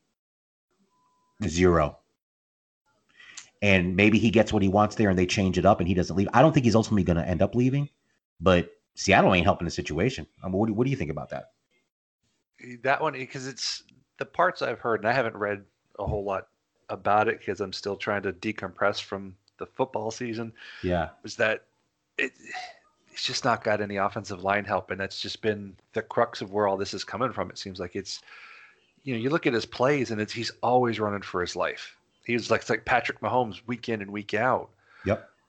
The thing I question is you see, like Patrick Mahomes, I think it's only going to get worse in Kansas City, is the quarterbacks with these massive contracts who absolutely deserve it, but you've got finite resources in salary cap. And if the quarterback's taking up 35, 40, 50% of the salary cap, you're just not going to have the help in front of you. And I think you go back to Tom Brady, all the years in New England. Was he ever a top 10 paid quarterback his whole time in New England? Oh, no. He was I don't think he ever middle was. Of the pack. Yeah, middle of the pack. Which is why, you could build talent around him. And I think Seattle's made a lot of mistakes. They've had higher draft pick linemen who've just not panned out. But I think you're going to see more and more of this keep coming up because, Deshaun Watson was always running for his life. And you get rid of all the talent he did have. Russell Wilson, he's making receivers who are good look like all pro. But, the guy is looking at his ear hole every third or fourth snap. So it's, I think he's almost a victim of his own success, which is he's got this massive contract. Where else are you going to find these linemen? You're not going to get 3 or 4 first-round draft picks on your offensive line because you can't afford them with a lot of these big quarterback salaries. I think you might see in a couple of years, you're going to have to go back to these more moderate contracts so you could have a better team rather than an amazing quarterback who, can do a Patrick Mahomes and get you a Super Bowl, but you're not going to be the dynasty everybody claims you're going to be because you're just going to get the hell beat out of you year after year. Yeah, and I think that's a valid point. And I think, and it's funny because I have a mixed thought about that. And I know Tom Brady's kind of an outlier. He's sacrificed salary to be all in on getting people around him. And I agree with you. I think, Russell Wilson's got to take a look at his contract and go, okay, that's part of the reason. But I guess for me, because I'm pro player as far as players getting their money. I mean, you play in this league. If you look, the average life in this league is 3 years. Yeah. I don't have a problem with Russ or any quarterback breaking the bank. You're right. There is a price to pay, but I think to take the other side of that, Russell Wilson or any other quarterback should go, my job is to win football games and do it at a high level, and you need to pay me accordingly. It's your job to figure the rest of that out. Yep. It's your job to get me linemen. That the salary cap's not my problem. I'm not the GM. I'm not the capologist. I'm the quarterback. So I'm doing my job, and I think this is what Russell Wilson is saying. I'm doing my job that you're paying me a lot of money for, and I'm doing it at a pretty damn high level. Do your job. Get me linemen that don't get me killed. Yeah. And let me tell you right now, the Buccaneers offensive line, let me give you a perfect example. You got a rookie right tackle. The highest paid player on the line right now is the center Ryan Jensen that they got from the Ravens. He was the highest paid center when they signed him. I don't know if he still is or not. Then you've got left tackle Donovan Smith, who's about to, I think he's going to be a free agent, or they may extend him. He's moderately paid. And they had Kappa coming. So they've got they don't have a high priced offensive line. And yeah, are they the best offensive line of all time? No. They just won a Super Bowl though. So they fit within that team well. Exactly. And that's why, exactly. You can make an offensive line work without having to pay every single person on that line max dollars. Maybe one guy on that line is going to make max dollar, whether it's the center or the left tackle. But that's my only pushback on that. I agree. He's got to look and say, well, my contract is eating away at getting other players. I think that's a valid point. But then, like I said, I would say, look, that's not my problem. Because, and this is my thing why I always defend players in the NFL over other leagues like baseball or the NBA. There's no guaranteed contracts. So I'm not about to give you any sympathy, NFL teams, when you can cut a guy any second that you want. Yeah. Russell Wilson tomorrow. They would take a dead cap hit, but they could cut anybody. So don't come at me with, well, you should be more No. My job is to maximize my money and to help us win. Your job is to get a team around me so we can win. You do your job, and I'll do my job. So that's my thought on that. But yeah, I think you're right on the offensive line. Definitely, that's what's killing them right now. And I think for Seattle, they miss a lot on offensive players in the draft. Yeah. I mean, they take flyers on running backs every year. Like, they're taking this guy in the first round. Like, nobody else has heard of him before the third round, and they miss a lot. They've hit a lot on defense. But yet their talent evaluation on offense in the early rounds has just not been good, and it's been killing them. They just haven't found that offensive line that does what they do well.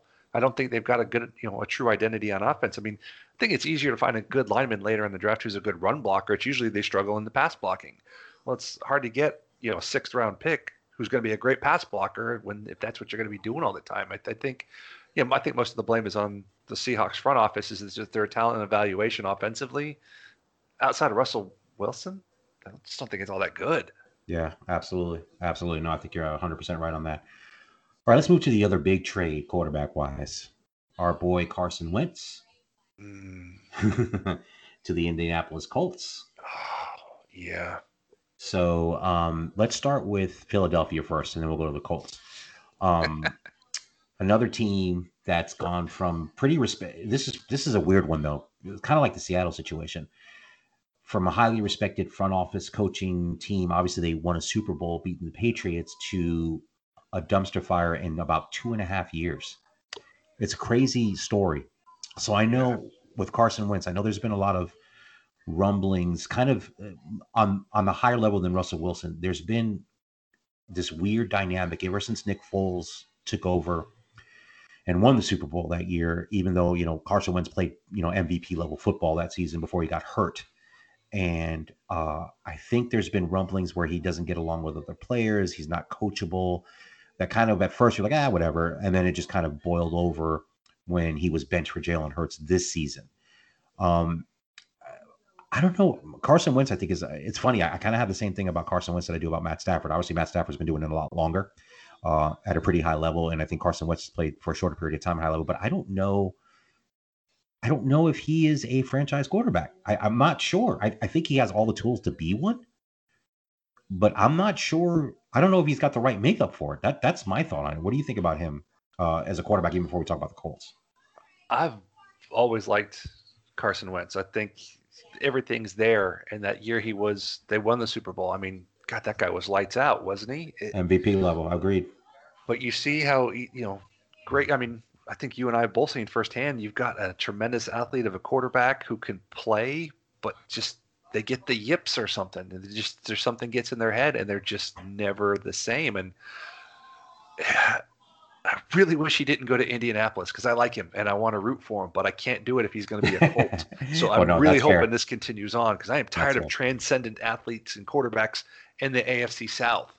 I've been dealing with these SOBs from every franchise for the last decade, and I'm sick of it. So it pains me to kind of root against him, but because I like the dude. I think he can play, and it'll be real interesting to see, can Frank Reich fix him?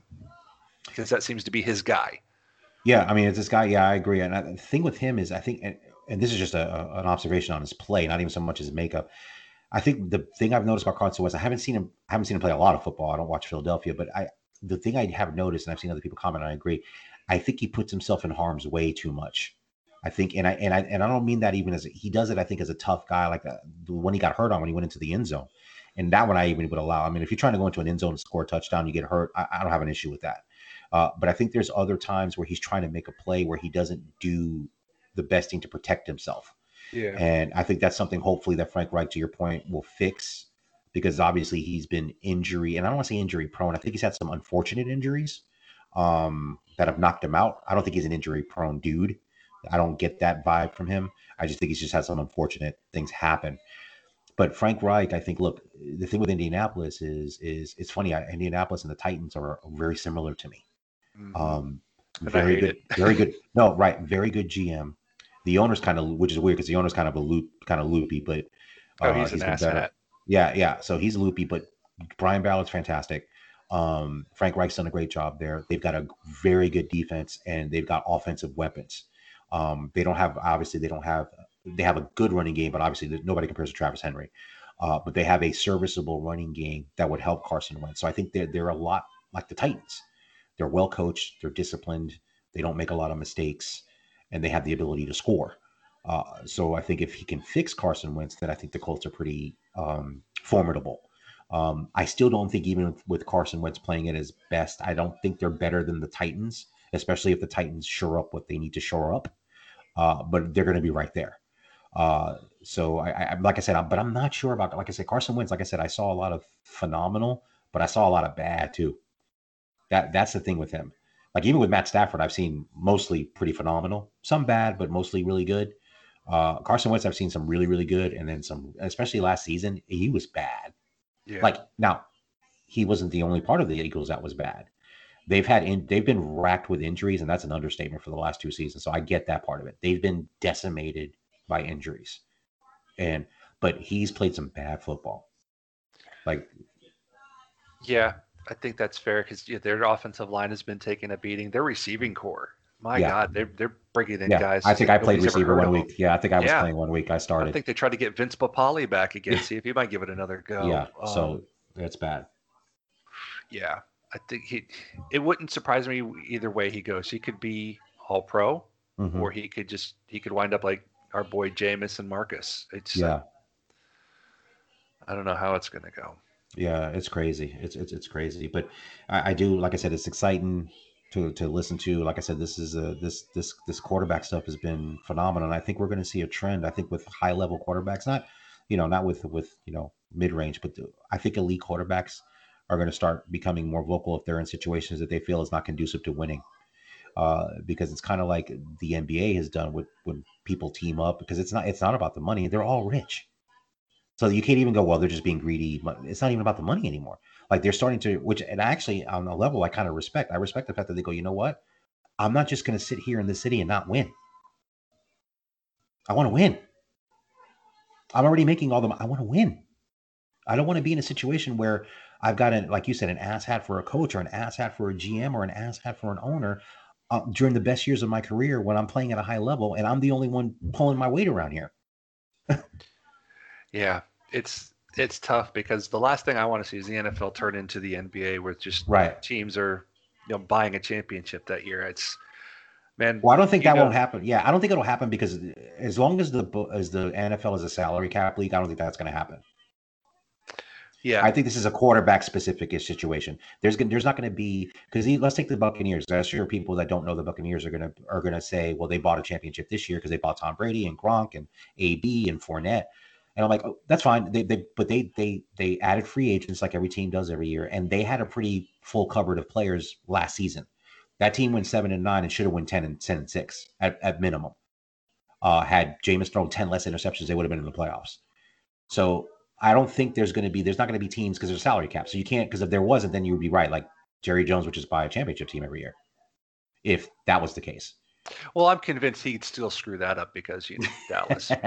But that's what I love about the NFL, and I agree with you because that's the thing. The Tampa Bay Buccaneers, small market team, win the Super Bowl. Green Bay Packers are always a contention because they have Aaron Rodgers. And any team could win a Super Bowl. Yeah, Look, even your Tennessee Titans, even though they've gone to a Super Bowl, they didn't win it, but they got there. and don't And they're tease me. yeah, but they're playing at a high level. They're a good. They're your team, and I know. Look, and I know, but look, at least you know your team is not a dumpster fire, and that's half the battle. Yeah. That's half the battle. The rest of it is some skill, some player acquisition, some luck, and hopefully it gets to the end. But like I said, I, I think it's fun for the quarterback derby. I like the fact that quarterbacks are going, you know what? And I think that's the only position that can get away with it. You're not going to have a left tackle. Well, let me take the left tackle is pretty important. You're not going to have a free safety going, well, I'm not going to play. No, that's not going to work. This is only the Tom Brady's of the world, the Russell Wilsons of the world, the Deshaun Watsons of the world that can force their way out of a place. So I don't think really it's going to change the NFL landscape that much. And most of these guys, because the stat I always, which I actually love too, half of the NFL right now is undrafted. So and I love those stories. Those are my stories. You have guys that weren't even like they were off the heap, and they because of hard work and perseverance and never quitting, they make NFL teams and make careers out of their football life, which is always, I love the fact that half the league's undrafted, which goes to show you how hard it is to be a GM. Because all these guys that are graded high in the draft, half of those guys are going to be gone.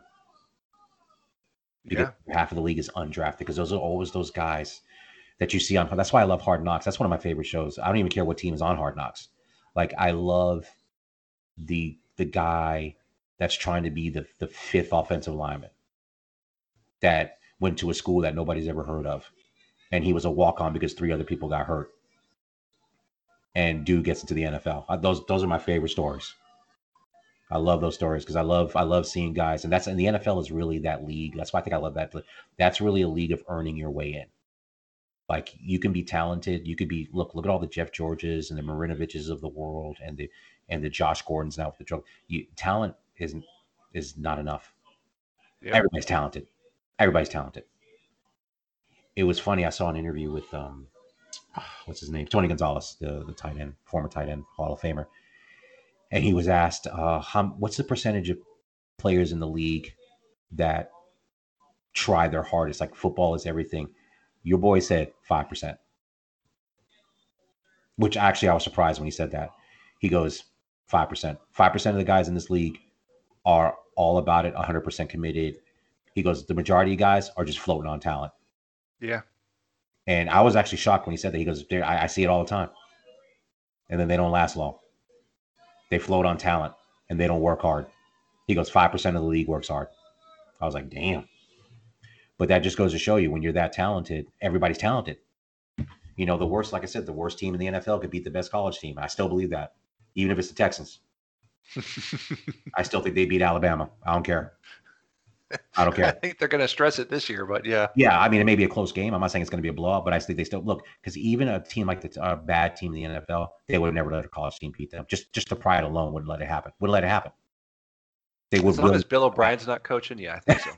You're absolutely correct. Yeah, maybe this new guy would be better. But yeah, I'm trying to think any other quarterback situations that I missed. I think I got them all. Is there anybody else? Chicago's looking for a quarterback. I know that. Yeah, and the one that you hear a lot is everybody seems to want to go to Miami. What does that do to Tua? Oh, Tua. No, yeah, your wife loves I can't believe I forgot about that. Let's talk about that. Thank you. Tua. So, what was your thoughts on Tua last season before they drafted him? Were you as high as him or not? Because there was mixed on him. Forget about even the injury. Did you think he was going to be a franchise quarterback? I thought the talent was there, but the part that always scares me away is quarterbacks coming from a dominant program in college almost never make it big in the NFL. And I've talked to my oldest Brandon about this several times, and friends at work just shooting the crap. Go through the whole NFL roster and how many of those guys, when they graduated, were like top 5 programs in college. Absolutely. Deshaun Watson. Mm-hmm. Who else? That's it. No, it's funny because, like I said, I think these guys, NFL quarterbacks, that's the other thing too. I agree with you. These guys let's go through the list of everybody else. Carson Wentz. Where did he go? North Dakota State? Yes, South Dakota. South Dakota. Look, I didn't even remember which Dakota. Mm-hmm. So Carson Wentz, who's a franchise quarterback. Jared Goff went to where? Cal. Big school, not a huge school, but big school. Yeah, I mean, good program, but they're not top 10 year after Patrick year. Patrick Mahomes. Texas Tech. Texas. What's What? Texas Tech done since he was What? there? Didn't Bobby Knight used to coach there for a minute? I don't even remember. Yeah. How's that a football power? Yeah. Patrick Mahomes. Mitchell Trubisky, who I didn't even get to him, but he went to North Carolina. Yep. That's not a football. I mean, Mac Brown was there for a little while, but that's not a football power. Nope. And he's a starting quarterback. Russell Wilson transferred twice. Yeah. NC State and Wisconsin. Which one you want to take? Wisconsin, good program, but they're not dominant. Yeah. And I'll take Tom Brady. He went to Michigan, but he never started. Barely started. And that's he wasn't even a starting quarterback. They weren't challenging for national championships when he was there. Nope. No, you're absolutely right. It's Deshaun Watson and it Stafford. Used to happen. Yeah, and Matt Stafford. You're right. It used to happen more frequently in the 80s when I was watching college football, especially being in Florida. Vinny Testaverde in Miami.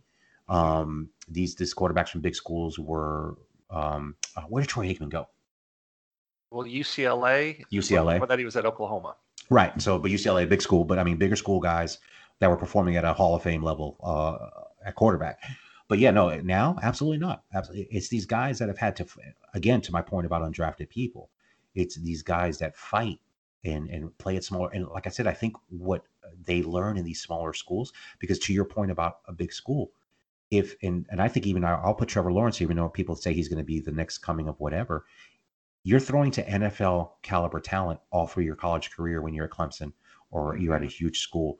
And that helps you out. That doesn't mean he's not talented. That doesn't mean he won't be great. But same thing with Tua. You're throwing to NFL level talent all over the field. Someone like Patrick Mahomes is throwing to not NFL level talent. So he's got to carry these teams. And the thing about Patrick Mahomes, which is why he slipped to the Kansas City Chiefs, was their record wasn't even that good. Yeah. Because I remember the knock on him coming out is like, hey, he didn't really win a lot.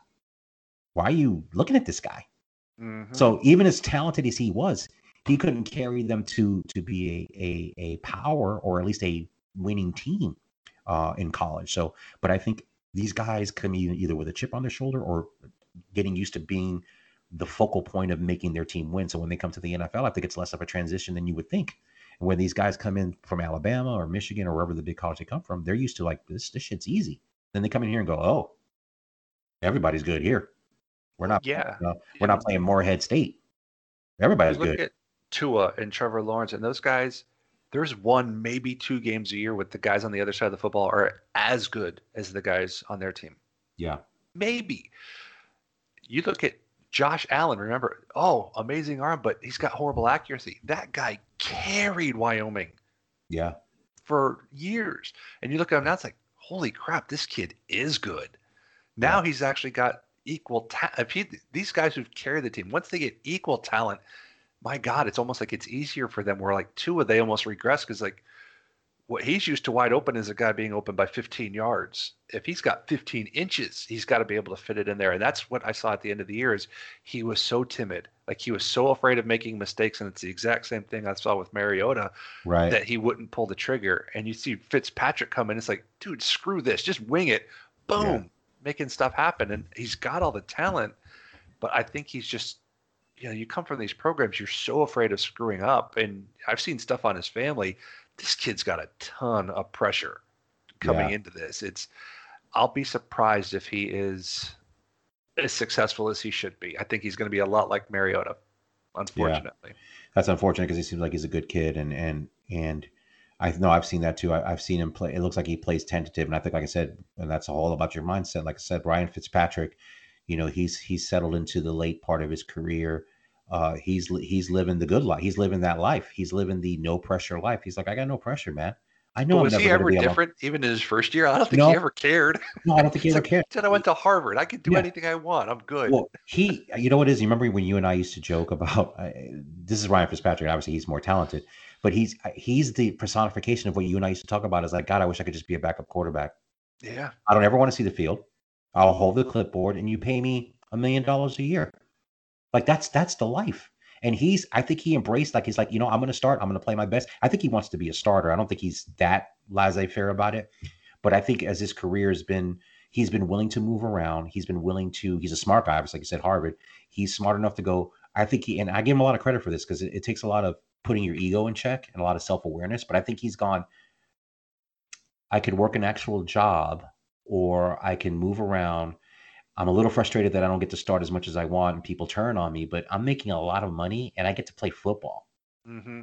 I think and I give him a lot of credit because I think you have to put your ego away. Because look, I get ego being a part of being a quarterback. You have to have it. You have to think you're the best guy out there, regardless of who's behind you. And I think he's settled into that role. And maybe, like you said, he's always been that way. But I think even now, so more than ever, he's just enjoying football. Yeah, does he want to be the starter in Miami next year? I'm sure he does, or anywhere he would go. Absolutely. He doesn't want, I think he'd rather start than sit on the bench. But I think he understands his role. He's a good teammate. He's a smart guy. And I think he's just embraced it. I give him a lot of credit, man, because look, I think he's going, I'm living my best life right now. I can be roofing. I can be doing a job where I hate. Mm-hmm. If my biggest annoyance is they're going to pull me in next week and maybe pull me the week after that, you know what? I'll be okay with that. Yeah. I don't think he's got a care in the world. If he doesn't play football, he's got to go home to 50, 60 kids. Exactly. He's almost up there with Phillip Rivers level of kids. So yeah, I know. Yeah, exactly. So yeah, no, I think it's weird because with Tua, I think they're at the point now that they're going to either move off of him, or if they can't find anybody, then they're just going to go with him next year and keep Ryan Fitzpatrick there and just roll it back again and see what happens. And hopefully he look, my hope for him would be that he would get better. Second year there, maybe more confidence. I think Brian Flores is a hell of a coach. Yeah, I think he's going to break the Belichick has shitty assistant streak. And actually, he already has. Actually, I'll put Mike Judge in there, or Judge in there from the Giants. I think Joe Judge has actually done a really good job with the Giants. Because that's a pretty bare cupboard up there too. Yeah, they've got a lack of talent, and they play hard as hell. I mean, I saw the Bucs game. I've seen them play other games. I admire the way they play, man. They play for that coach. So I think those two Belichick assistants are going to break that streak of crappy assistants. So I think Miami's in a good spot. So we'll see what happens. And so there's two. That's right. And then I know Chicago. The thing about Chicago is I'm not sure. Forget about the quarterback for a second. I think Mr. Trubisky's terrible, and they should have never drafted him. And they could have either had Mahomes or Deshaun Watson. So Brian Pace is an idiot. I don't know why they traded up to get him. Remember? Yeah, they traded up. Yeah, they overdrafted to get him, and I'm like, for what? I didn't understand that. And he's played up and down. I'm not saying he's been terrible, but he's more bad than good. But here's my issue. I hear mixed things on Matt Nagy. So the people that love him say, look, had that team play better than they had any business playing because he's a great coach. I'm thinking, I don't know. And like I said, Mitch Trubisky doesn't help, but is Matt Nagy really a good coach? I'm not sure. I don't know. I don't know either. He gets a lot of love. Like Frank Reich gets a lot of love, rightfully so, and the Colts are a better team. But Chicago's defense is championship caliber, I agree. I think if they had an offensive match at defense, they would be scary in the NFC. But he's an offensive coach. I'm like, I know Mitch Trubisky's not great, but I still think they should be better than they are. He shouldn't be benching his quarterback if he's that good at it. Yeah, that's the thing. That's where I'm weird. Maybe I'm wrong. Like I said, I hear a lot of people talk him up, but I'm like, I don't see it. I don't But it's also tough because the Bears, I mean, because Brandon loves the Bears. So getting a lot of information from him. Their best offensive linemen tend to get beaten the hell up, and losing Long this past year, that was tough. But the receivers they've got some good guys, but they don't have that true number one, I think, receiver. And they might lose Robinson, right? Is he a free agent? Yeah. And Robinson's good, but I don't think he's elite. Half the teams, he's the number two guy. Right. So it's right. I think they're hurting for weapons on the outside. Yeah, Trubisky hasn't helped himself with his play. It's very inconsistent. Yeah, I think he's been inconsistent. Like I said, but again, I think Mitch Trubisky, I don't even blame. Like he is who he is. Like you drafted this guy. Maybe he should have been drafted later and then started, sat behind somebody and came in later. But I'm like, you drafted him over Mahomes, and forget about even Mahomes. Let's say you had over Deshaun Watson. Yeah. Like you would. I'm like that part. I can't even understand that part. I'm like, this is not even hard. Like what was the knock on Deshaun Watson? That he won too much? I mean, I don't even know what the knock on him was coming out of college. I don't even know. Yeah, he won for 4 years, and that's I think what Trubisky is. He had one good year, but it was 1 year. Achilles Smith had one good year. Yeah, but here's the thing: he had one good year at North Carolina. Yeah. Like if you were telling me he had, like to the Mac Jones point in Alabama, if you're telling me he had one good year at Alabama or one good year at a place that was playing high level competition that he dominated, I'd be like, okay. I mean, I don't know if I would draft him that high, but at least there's something there that you saw that you're like, oh, this guy could be special. I'm like, I don't. Yeah, I mean, that was just look.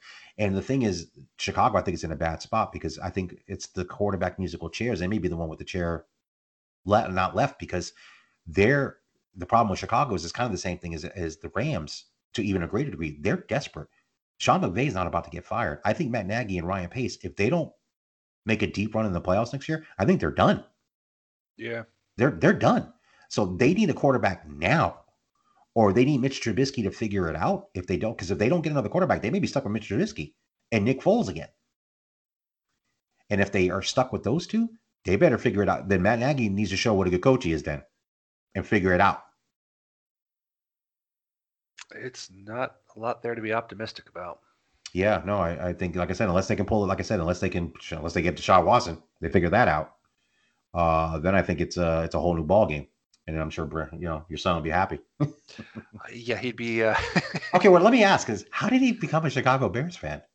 My mom's from Indiana, and she grew up a Bears fan. And I didn't know that. When he was little, she always had Bears stuff, and he just gravitated towards it. Nobody in my family. Sandra's the only one in our household we're all from Florida, and she's the only one who even likes a Florida team. So that's fantastic. No, I love that. No. Look, everybody has different reasons. Look, when I came to Florida, I didn't watch football until I got to Florida, and I watched the Bucks. That was the year the Bucks went to the Super Bowl or to the NFC Championship game in '79, and so I was a football fan. But then, of course, in the '80s, of course, the Bucks were putrid, so I rooted for the Jets and the Giants. Some of my favorite games were the Jets Miami games. Ken O'Brien against Dan Marino. Yep, those games were phenomenal. It was like, each one of them threw for about 400 yards. The final score was 38-35. Those games were fun. I used to love watching. Oh, they were super entertaining. That was good stuff. All right, I think that's am I missing any other quarterbacks? There's so many. I think that was in Chicago. What other team is that's on the cusp that's looking for a quarterback? I think we got them all. We hear the Falcons are a lot of talk about them in the draft just because Matty Ice is 70, 80 or so. Yeah, Matt Ryan. So that's a good one too. I mean, you got Arthur Smith there. Does he run the kind of offense that's conducive to Matt Ryan's skill set? No. See, so that's my first question. Because Matt Ryan, but I think again, what made Tannehill so effective is he was incredibly accurate moving in the pocket, bootlegging out, right? Yep, and could take off for that 10, 15-yard run. It just the linebackers had to stay in coverage, but Tannehill would just take off because that dude can still run. He still runs like a receiver. Right. So. And Matt Ryan's more of a pocket passer. He is very traditional, I would say, yeah. So that tells me one of two things. That tells me in the interview, either Arthur Smith said, I like Matt Ryan, but I'm going to run the offense that I run. So he's either going to have to figure it out, or we're going to have to get another quarterback, or he's going to adjust what he does to fit Matt Ryan. Now, that may all be predicated on whether they can get another quarterback or not. So he may be forced to do what Matt Ryan does well. And if he's a good coach, I'm sure he'll be able to do that. But that's probably what's going to happen. I think if they can get somebody else, they may. But if they go on with that, I said Matt Ryan's not the worst choice in the world either. And I'm sure Arthur Smith, if he's as good as coach as they say, I'm sure he'll figure it out. Because you know what it is? I think the Arthur Smith situation could be the Sean McVay situation. I think if he's a really good coach, I think he may have Matt Ryan for a couple, because I know Matt Ryan's cap hit is pretty big too. Yep. He may deal with Matt Ryan for a couple of years and get him playing at a high level and have the team winning because he's a good coach while he's waiting for the guy that he needs to make his offense dynamic. That's what I think might happen, because if they start winning now, nobody's going to care anyway. So that may be what ends up happening unless they pull off some way to get a coach, or like I said, if they draft a quarterback that he thinks is going to run his offense better. But if they don't, I think they'll just try to roll with Matt Ryan, let his contract run, and then, try to find somebody more dynamic to run maybe what he ultimately wants to do, maybe more than what he did, more like what he did with Tennessee. Yeah, I think you're right. I don't think the quarterback they would even want is going to be sitting there at number 4. I think they're picking at 4. So, and at the Titans, when Arthur Smith was interviewing for jobs, they were they were pushing for him to get a head coaching job. Everybody who's played for him loved him. I mean, when your dad founded FedEx and they said he was the hardest working coach in the group, I mean, he Vrabel was the 4th head coach. Yeah, the 4th head coach he worked under, because he was there under Mike Munchak. Oh, I And didn't know then when that. Oh, I didn't know he was Whisenhunt there that came long. in, yeah, I mean, Wow. he started out as like the assistant, like the guy who'd run like the special teams cards and stuff. I mean, he worked his way from the See, bottom. I love that story too with coaches. I love guys. Well, my favorite, yeah, the quality control coach. You're just, drawing up play. Yeah, I love that story. That's great. I didn't know that. I didn't know he had that history with the Titans. Yeah, and everybody's like, "Your dad founded FedEx. What are you doing here?" It's like, "That's not my money. This is what I do." Yeah. And to have that work ethic, and nobody heard of him if you were outside of Tennessee fandom when he Yeah. became the offensive coordinator. Because when LaFleur left, you're like, "Oh crap, what are we going to do now?" They're giving it to the tight end coach. Like Right. most people didn't know his name, and it just Yeah. 2 years. It's hard to find a better, more consistent offense, especially in the red zone. My Yeah. God, they were good in the red zone for 2 years under him. So I love that. See, that's fancy. See, that stuff I love, and that's what I love too, because I love, like I said, to coaching hires, not even just minority coaching hires, like guys like this that are talented, and like you said, it's kind of like the players. I mean, he's talented, but the fact of the matter is, it sounds like he's going to outwork everybody. Not that people don't work hard, but like to the Tony Gonzalez point, apparently a he's the lot of people 5%. exactly. He's the 5%. He's the guy that's going to be like, no, man, you may be more talented than me, but you're not going to outwork me. Yep. And that's the thing. And that's, like I said, that's what gets you in that league. It's like, look, I don't have the most talent, but you will never outwork me. Mm-hmm. It's great. Well, I'm happy for him. I hope it works. But like I said, unfortunately, it's with Atlanta. So hopefully they come in second in the division. I can root for that. They could be 13-3 every year as long as you guys are 14-2, right? You got it. You know how it goes. Just like you can't root for Carson Wentz as much as you like him. I get it. Yeah. God, it was hard not to root for Phillip Rivers this year. Well, at least until he put on the blue from the Colts. Yeah, I let always me tell liked you, Phillip Philip Rivers. I gotta. You know what, Philip Rivers. It's funny too because I don't. He was on the West Coast. I didn't really watch him play. I mean, I think he's a great player. I didn't. I don't have a. I don't watch a lot of Philip Rivers games because you don't get them. Let me tell you something. He went out on a high note to me. Yeah. A great season. Like he could have just been. I thought it was going to be because when he went over there, I'm like, oof. I don't know how that's going to work. I mean, not that I thought the Colts weren't going to be good, but I'm like, change of scenery, new offense. He's not. He's not a young man anymore. He played phenomenal. He played phenomenal in the playoff game. Yeah. Yeah. So he went out. Look, I think he retired going, you know what, man? I left on a high note. Mm-hmm. I'm not going to play any better than that. So yeah, he's been one of my favorite quarterbacks since that draft. I mean, you remember he played in the playoffs with a torn ACL, still played the game. Look, what I loved about him actually was when I only found this out a couple of seasons ago, that he's the biggest trash talker like in the league, which I don't know why I love that. It's just like he just talks so much shit. I'm like, wow, I don't know why I like And that. he won't I love that. Yeah, and he won't do exactly. He does it artistry. Yeah, he does it intelligently. He goes, no, I can do it. But like I said, when I hear all these defensive players like, oh yeah, who's the worst? Oh, Philip Rivers, man. He won't shut up. Like, dude won't shut up. And I like because it surprised me. I think that's why I liked it because I'm like, Philip Rivers, really? Yeah. That I was like, him? He's the biggest trash talker? I'm like, all right, fair enough. But yeah, he had a great career. I mean, I think I know there's some debate if he's a Hall of Famer. I think he's a Hall of Famer. I don't think there's an issue. I don't know if he goes in first ballot, but I think he will go in. Yeah. I don't think you can dispute his level of play. Like I said, he unfortunately he had the misfortune of being on a team, on a franchise that had some chaos there for a while. Ownership, they were kind of cheap, so he was kind of a victim. He's kind of like the Matt Stafford situation, probably not as bad as Matt Stafford because San Diego had some success. I mean, shit, they're 14-2. Speaking of Marty Schottenheimer, rest in peace with him. He was on that that 14-2 team. That was early in Philip Rivers' career. Then inexplicably, Marty Schottenheimer got fired after that season. Chargers, man. Anywho, but great career for him. All right, man. I think we covered everything. Unless there's any other NFL stories we want to talk. Oh, wait a minute. You know what? Draft, because I know nothing about the draft, and you are pretty good with it. Because I don't, like I told you last year when I did this, I don't care. I'm not gonna lie. I just don't. I don't. It's the one thing as an NFL fan I don't. So, who do you think is going to be? Let's take Trevor Lawrence out because everybody thinks he's going to be number big. Who's the guy you're looking at, regardless of team or position, that you're going, this guy looks phenomenal?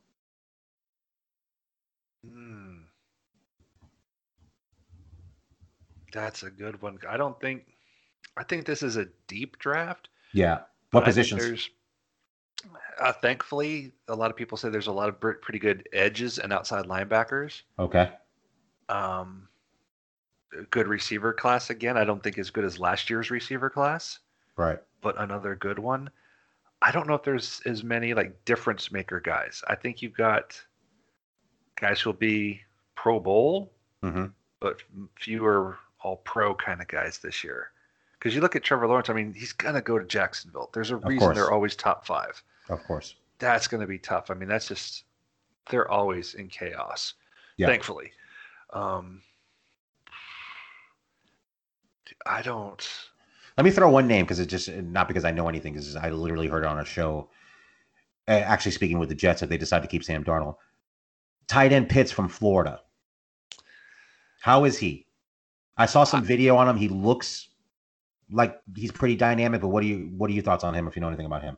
I've seen him play a little bit. Usually, while I was waiting for the UCF game to come on or something, that guy, if he goes to a team that uses him the right way, right? If he goes like what the Patriots used to do with their tight ends, I mean, this guy can run. He's massive, but he runs like a receiver.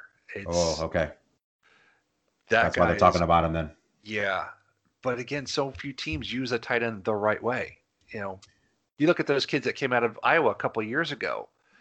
They were supposed to be, one went to the Lions, one went to the Broncos. You're not hearing about them much because they went to bad teams. Yeah. So. Oh, the Broncos, not to digress, another team that needs a quarterback. Because Drew Lock's not the answer. Well, I don't think they're going to get an answer while John Elway is there. And I don't understand how a guy who was one of the all-time greatest he stepped aside, figure this out. He did step aside, though. He gave up his power. He's got a different role now. So there's somebody I forgot who they hired, but he did step. He's not away from the team completely, but I don't think he's going to be making those decisions anymore. So yeah, he's not. He struggled other than Peyton Manning, which is a no-brainer. But Drew Lock is not, and I've heard some not flattering things about him in general, not just his play at quarterback. That he doesn't. I heard that he's cocky, which I'm like, what are you cocky about? Yeah. Well, I don't think he strikes me as a guy that's not putting in the work, which is like, you don't want that getting out there. No. That's the one thing you don't want getting out there. First one in, last one out. If it's not other than that, then that's bad. Mm-hmm. So yeah, but anyway, I'm sorry, but yeah, you're right. So the tight end from Florida, like I said, I saw some video, and I was like, damn, he's big. He seems like he's fast. So, but I mean, I think the tight end is, and I love the tight end. I came from the old school, Mark Bavaro, all the good tight ends that they used in offense. Even Antonio Gates, if you want to go back a little more recent, was phenomenal with the Chargers. But I mean, you got Travis Kelce, you got Gronk still playing. What's the other tight end I'm thinking of? Kittle. Thank you, Kittle. Phenomenal. I think he could be at that level if he goes to a team like they have. Well, that's the thing. I think, and I know the Jets. I don't know if the Jets pick. I don't know what they pick 2, so obviously he won't go at 2. But like I said, if they keep Sam Darnold, if they gave Sam Darnold some targets, I think they need to get him somebody who can keep him upright. Let's start there. True. Well, yeah, absolutely. If they keep him, or actually, it doesn't matter because if they move off Sam Darnold and draft the quarterback, they still need to get a lineman. They got to keep that guy upright. Whoever's going to be there. I really think their best move is if they can get somebody who falls in love with either the kid out of BYU or Fields from Ohio State. Move back 5 or 6 spots. Get your little king's ransom. Yeah. And that should be still easy to get do. A blue chip guy. Yeah. That should be easy to do. All you need is one team. One. Yeah, because the Panthers are desperate for quarterback too. So there's a lot Teddy Bridgewater is pissed. Yes, Teddy Bridgewater is pissed. He's pissed. I feel bad. Good dude. And I know they're looking to move off of him. Look, because the thing is with the Panthers is, I feel bad for Teddy, but like I said, their new owners are super rich, aggressive. He's a super aggressive dude. So he's going to be that guy that goes, I'm not going to sit back. If we need to move on, we need to move on with Teddy Bridgewater. I don't give a shit. Yeah. We need to get better. And look, and on some level, I respect that. Look, if you're not trying to win a Super Bowl, then why are you even on the team? So I on some level, I respect it. But like I said, when it's a dude like Teddy Bridgewater is a good guy and it played, but I think unfortunately with Teddy, I think the offense that Matt Rule wants to run, it's kind of the same situation. I think it's a mismatch. I think his limitations physically inhibit what Matt Rule wants to do. Because I think Matt Rule is a good play caller. Like I said, I watched him play the Bucks, and then, like I said, they had some wrinkles in their offense that I thought were pretty good. But Teddy Bridgewater, I don't know if it's the right guy to pull the trigger on that offense. I think that's where the problem is. Yeah, I agree. I think we've seen so many cases where you get the right guy in the right system, and they're in the Pro Bowl. Yeah, but you get a great person on the wrong team or in the wrong system, and they look god awful. They look bad. Yeah, or they look inconsistent. So what you get, not even bad, you just get which is almost even worse sometimes, because when somebody's bad, you go, "Oh, the guy sucks, get rid of him." It's almost that is a Jameis Winston situation where some games he looks like Joe Montana, and in other games he looks like he's never played football in his life. Yeah, that's what I think. It's like, because it's like, I know he has the talent. I know he has a talent. But he just threw his 4th interception today. Yeah, and those are we talked about this I think last time. It's the worst one to deal with because you keep hanging on to think, I know he can do it. I've seen it, and then it shows up every 3rd or 4th game, and it's just maddening. Yeah, and like I said, you have, which is what's great about the NFL. You have very little margin for error because you only play 16 games. You can't just go, hey, we play 82 games. Hey, he had a bad 15 games. He'll be fine. We don't have that luxury. You can't have a bad 4 games. That can put you out. That can knock you out of the play. Exactly, that'll knock you out of the playoffs for sure, or knock you out of a playoff game if that's the game you choose not to play well, or out of employment. Yeah. Or out of employment. Exactly. All right, man. I think we covered everything, man. This was an awesome show, man. Thanks for your input. Like I said, I have really no one to talk NFL football with, so you're my go-to dude. So it's always fun to talk with you on this stuff, man. And again, before we get off, though, I want you to tell everybody about your podcast. Yeah, it's Sports Car Unleashed. It can be found on Apple iTunes, anywhere you find podcasts, Facebook. I don't know if we have Twitter on it because I stopped doing Twitter. I can't do Twitter. But you have a Twitter, but I don't know how active you guys are on it. I do follow you guys on Twitter. Okay, yeah, that Rich will put it on Twitter then, because I know Rich is a lot more the social media guy, where I'm just for a guy on a podcast, I'm really bad at social media stuff. Hey, look, I was grateful you answered the Facebook DM. So look, I know you're not a social media dude. So when you answer my Facebooks, I'm grateful. I checked it that day, but I'm glad I did, because I love coming on and being able to talk with you about this. And we went deep into it this year, didn't we? Yeah, no, that's why I wanted to know. I'm glad we're about to hit 2 hours, and I have no problem with that.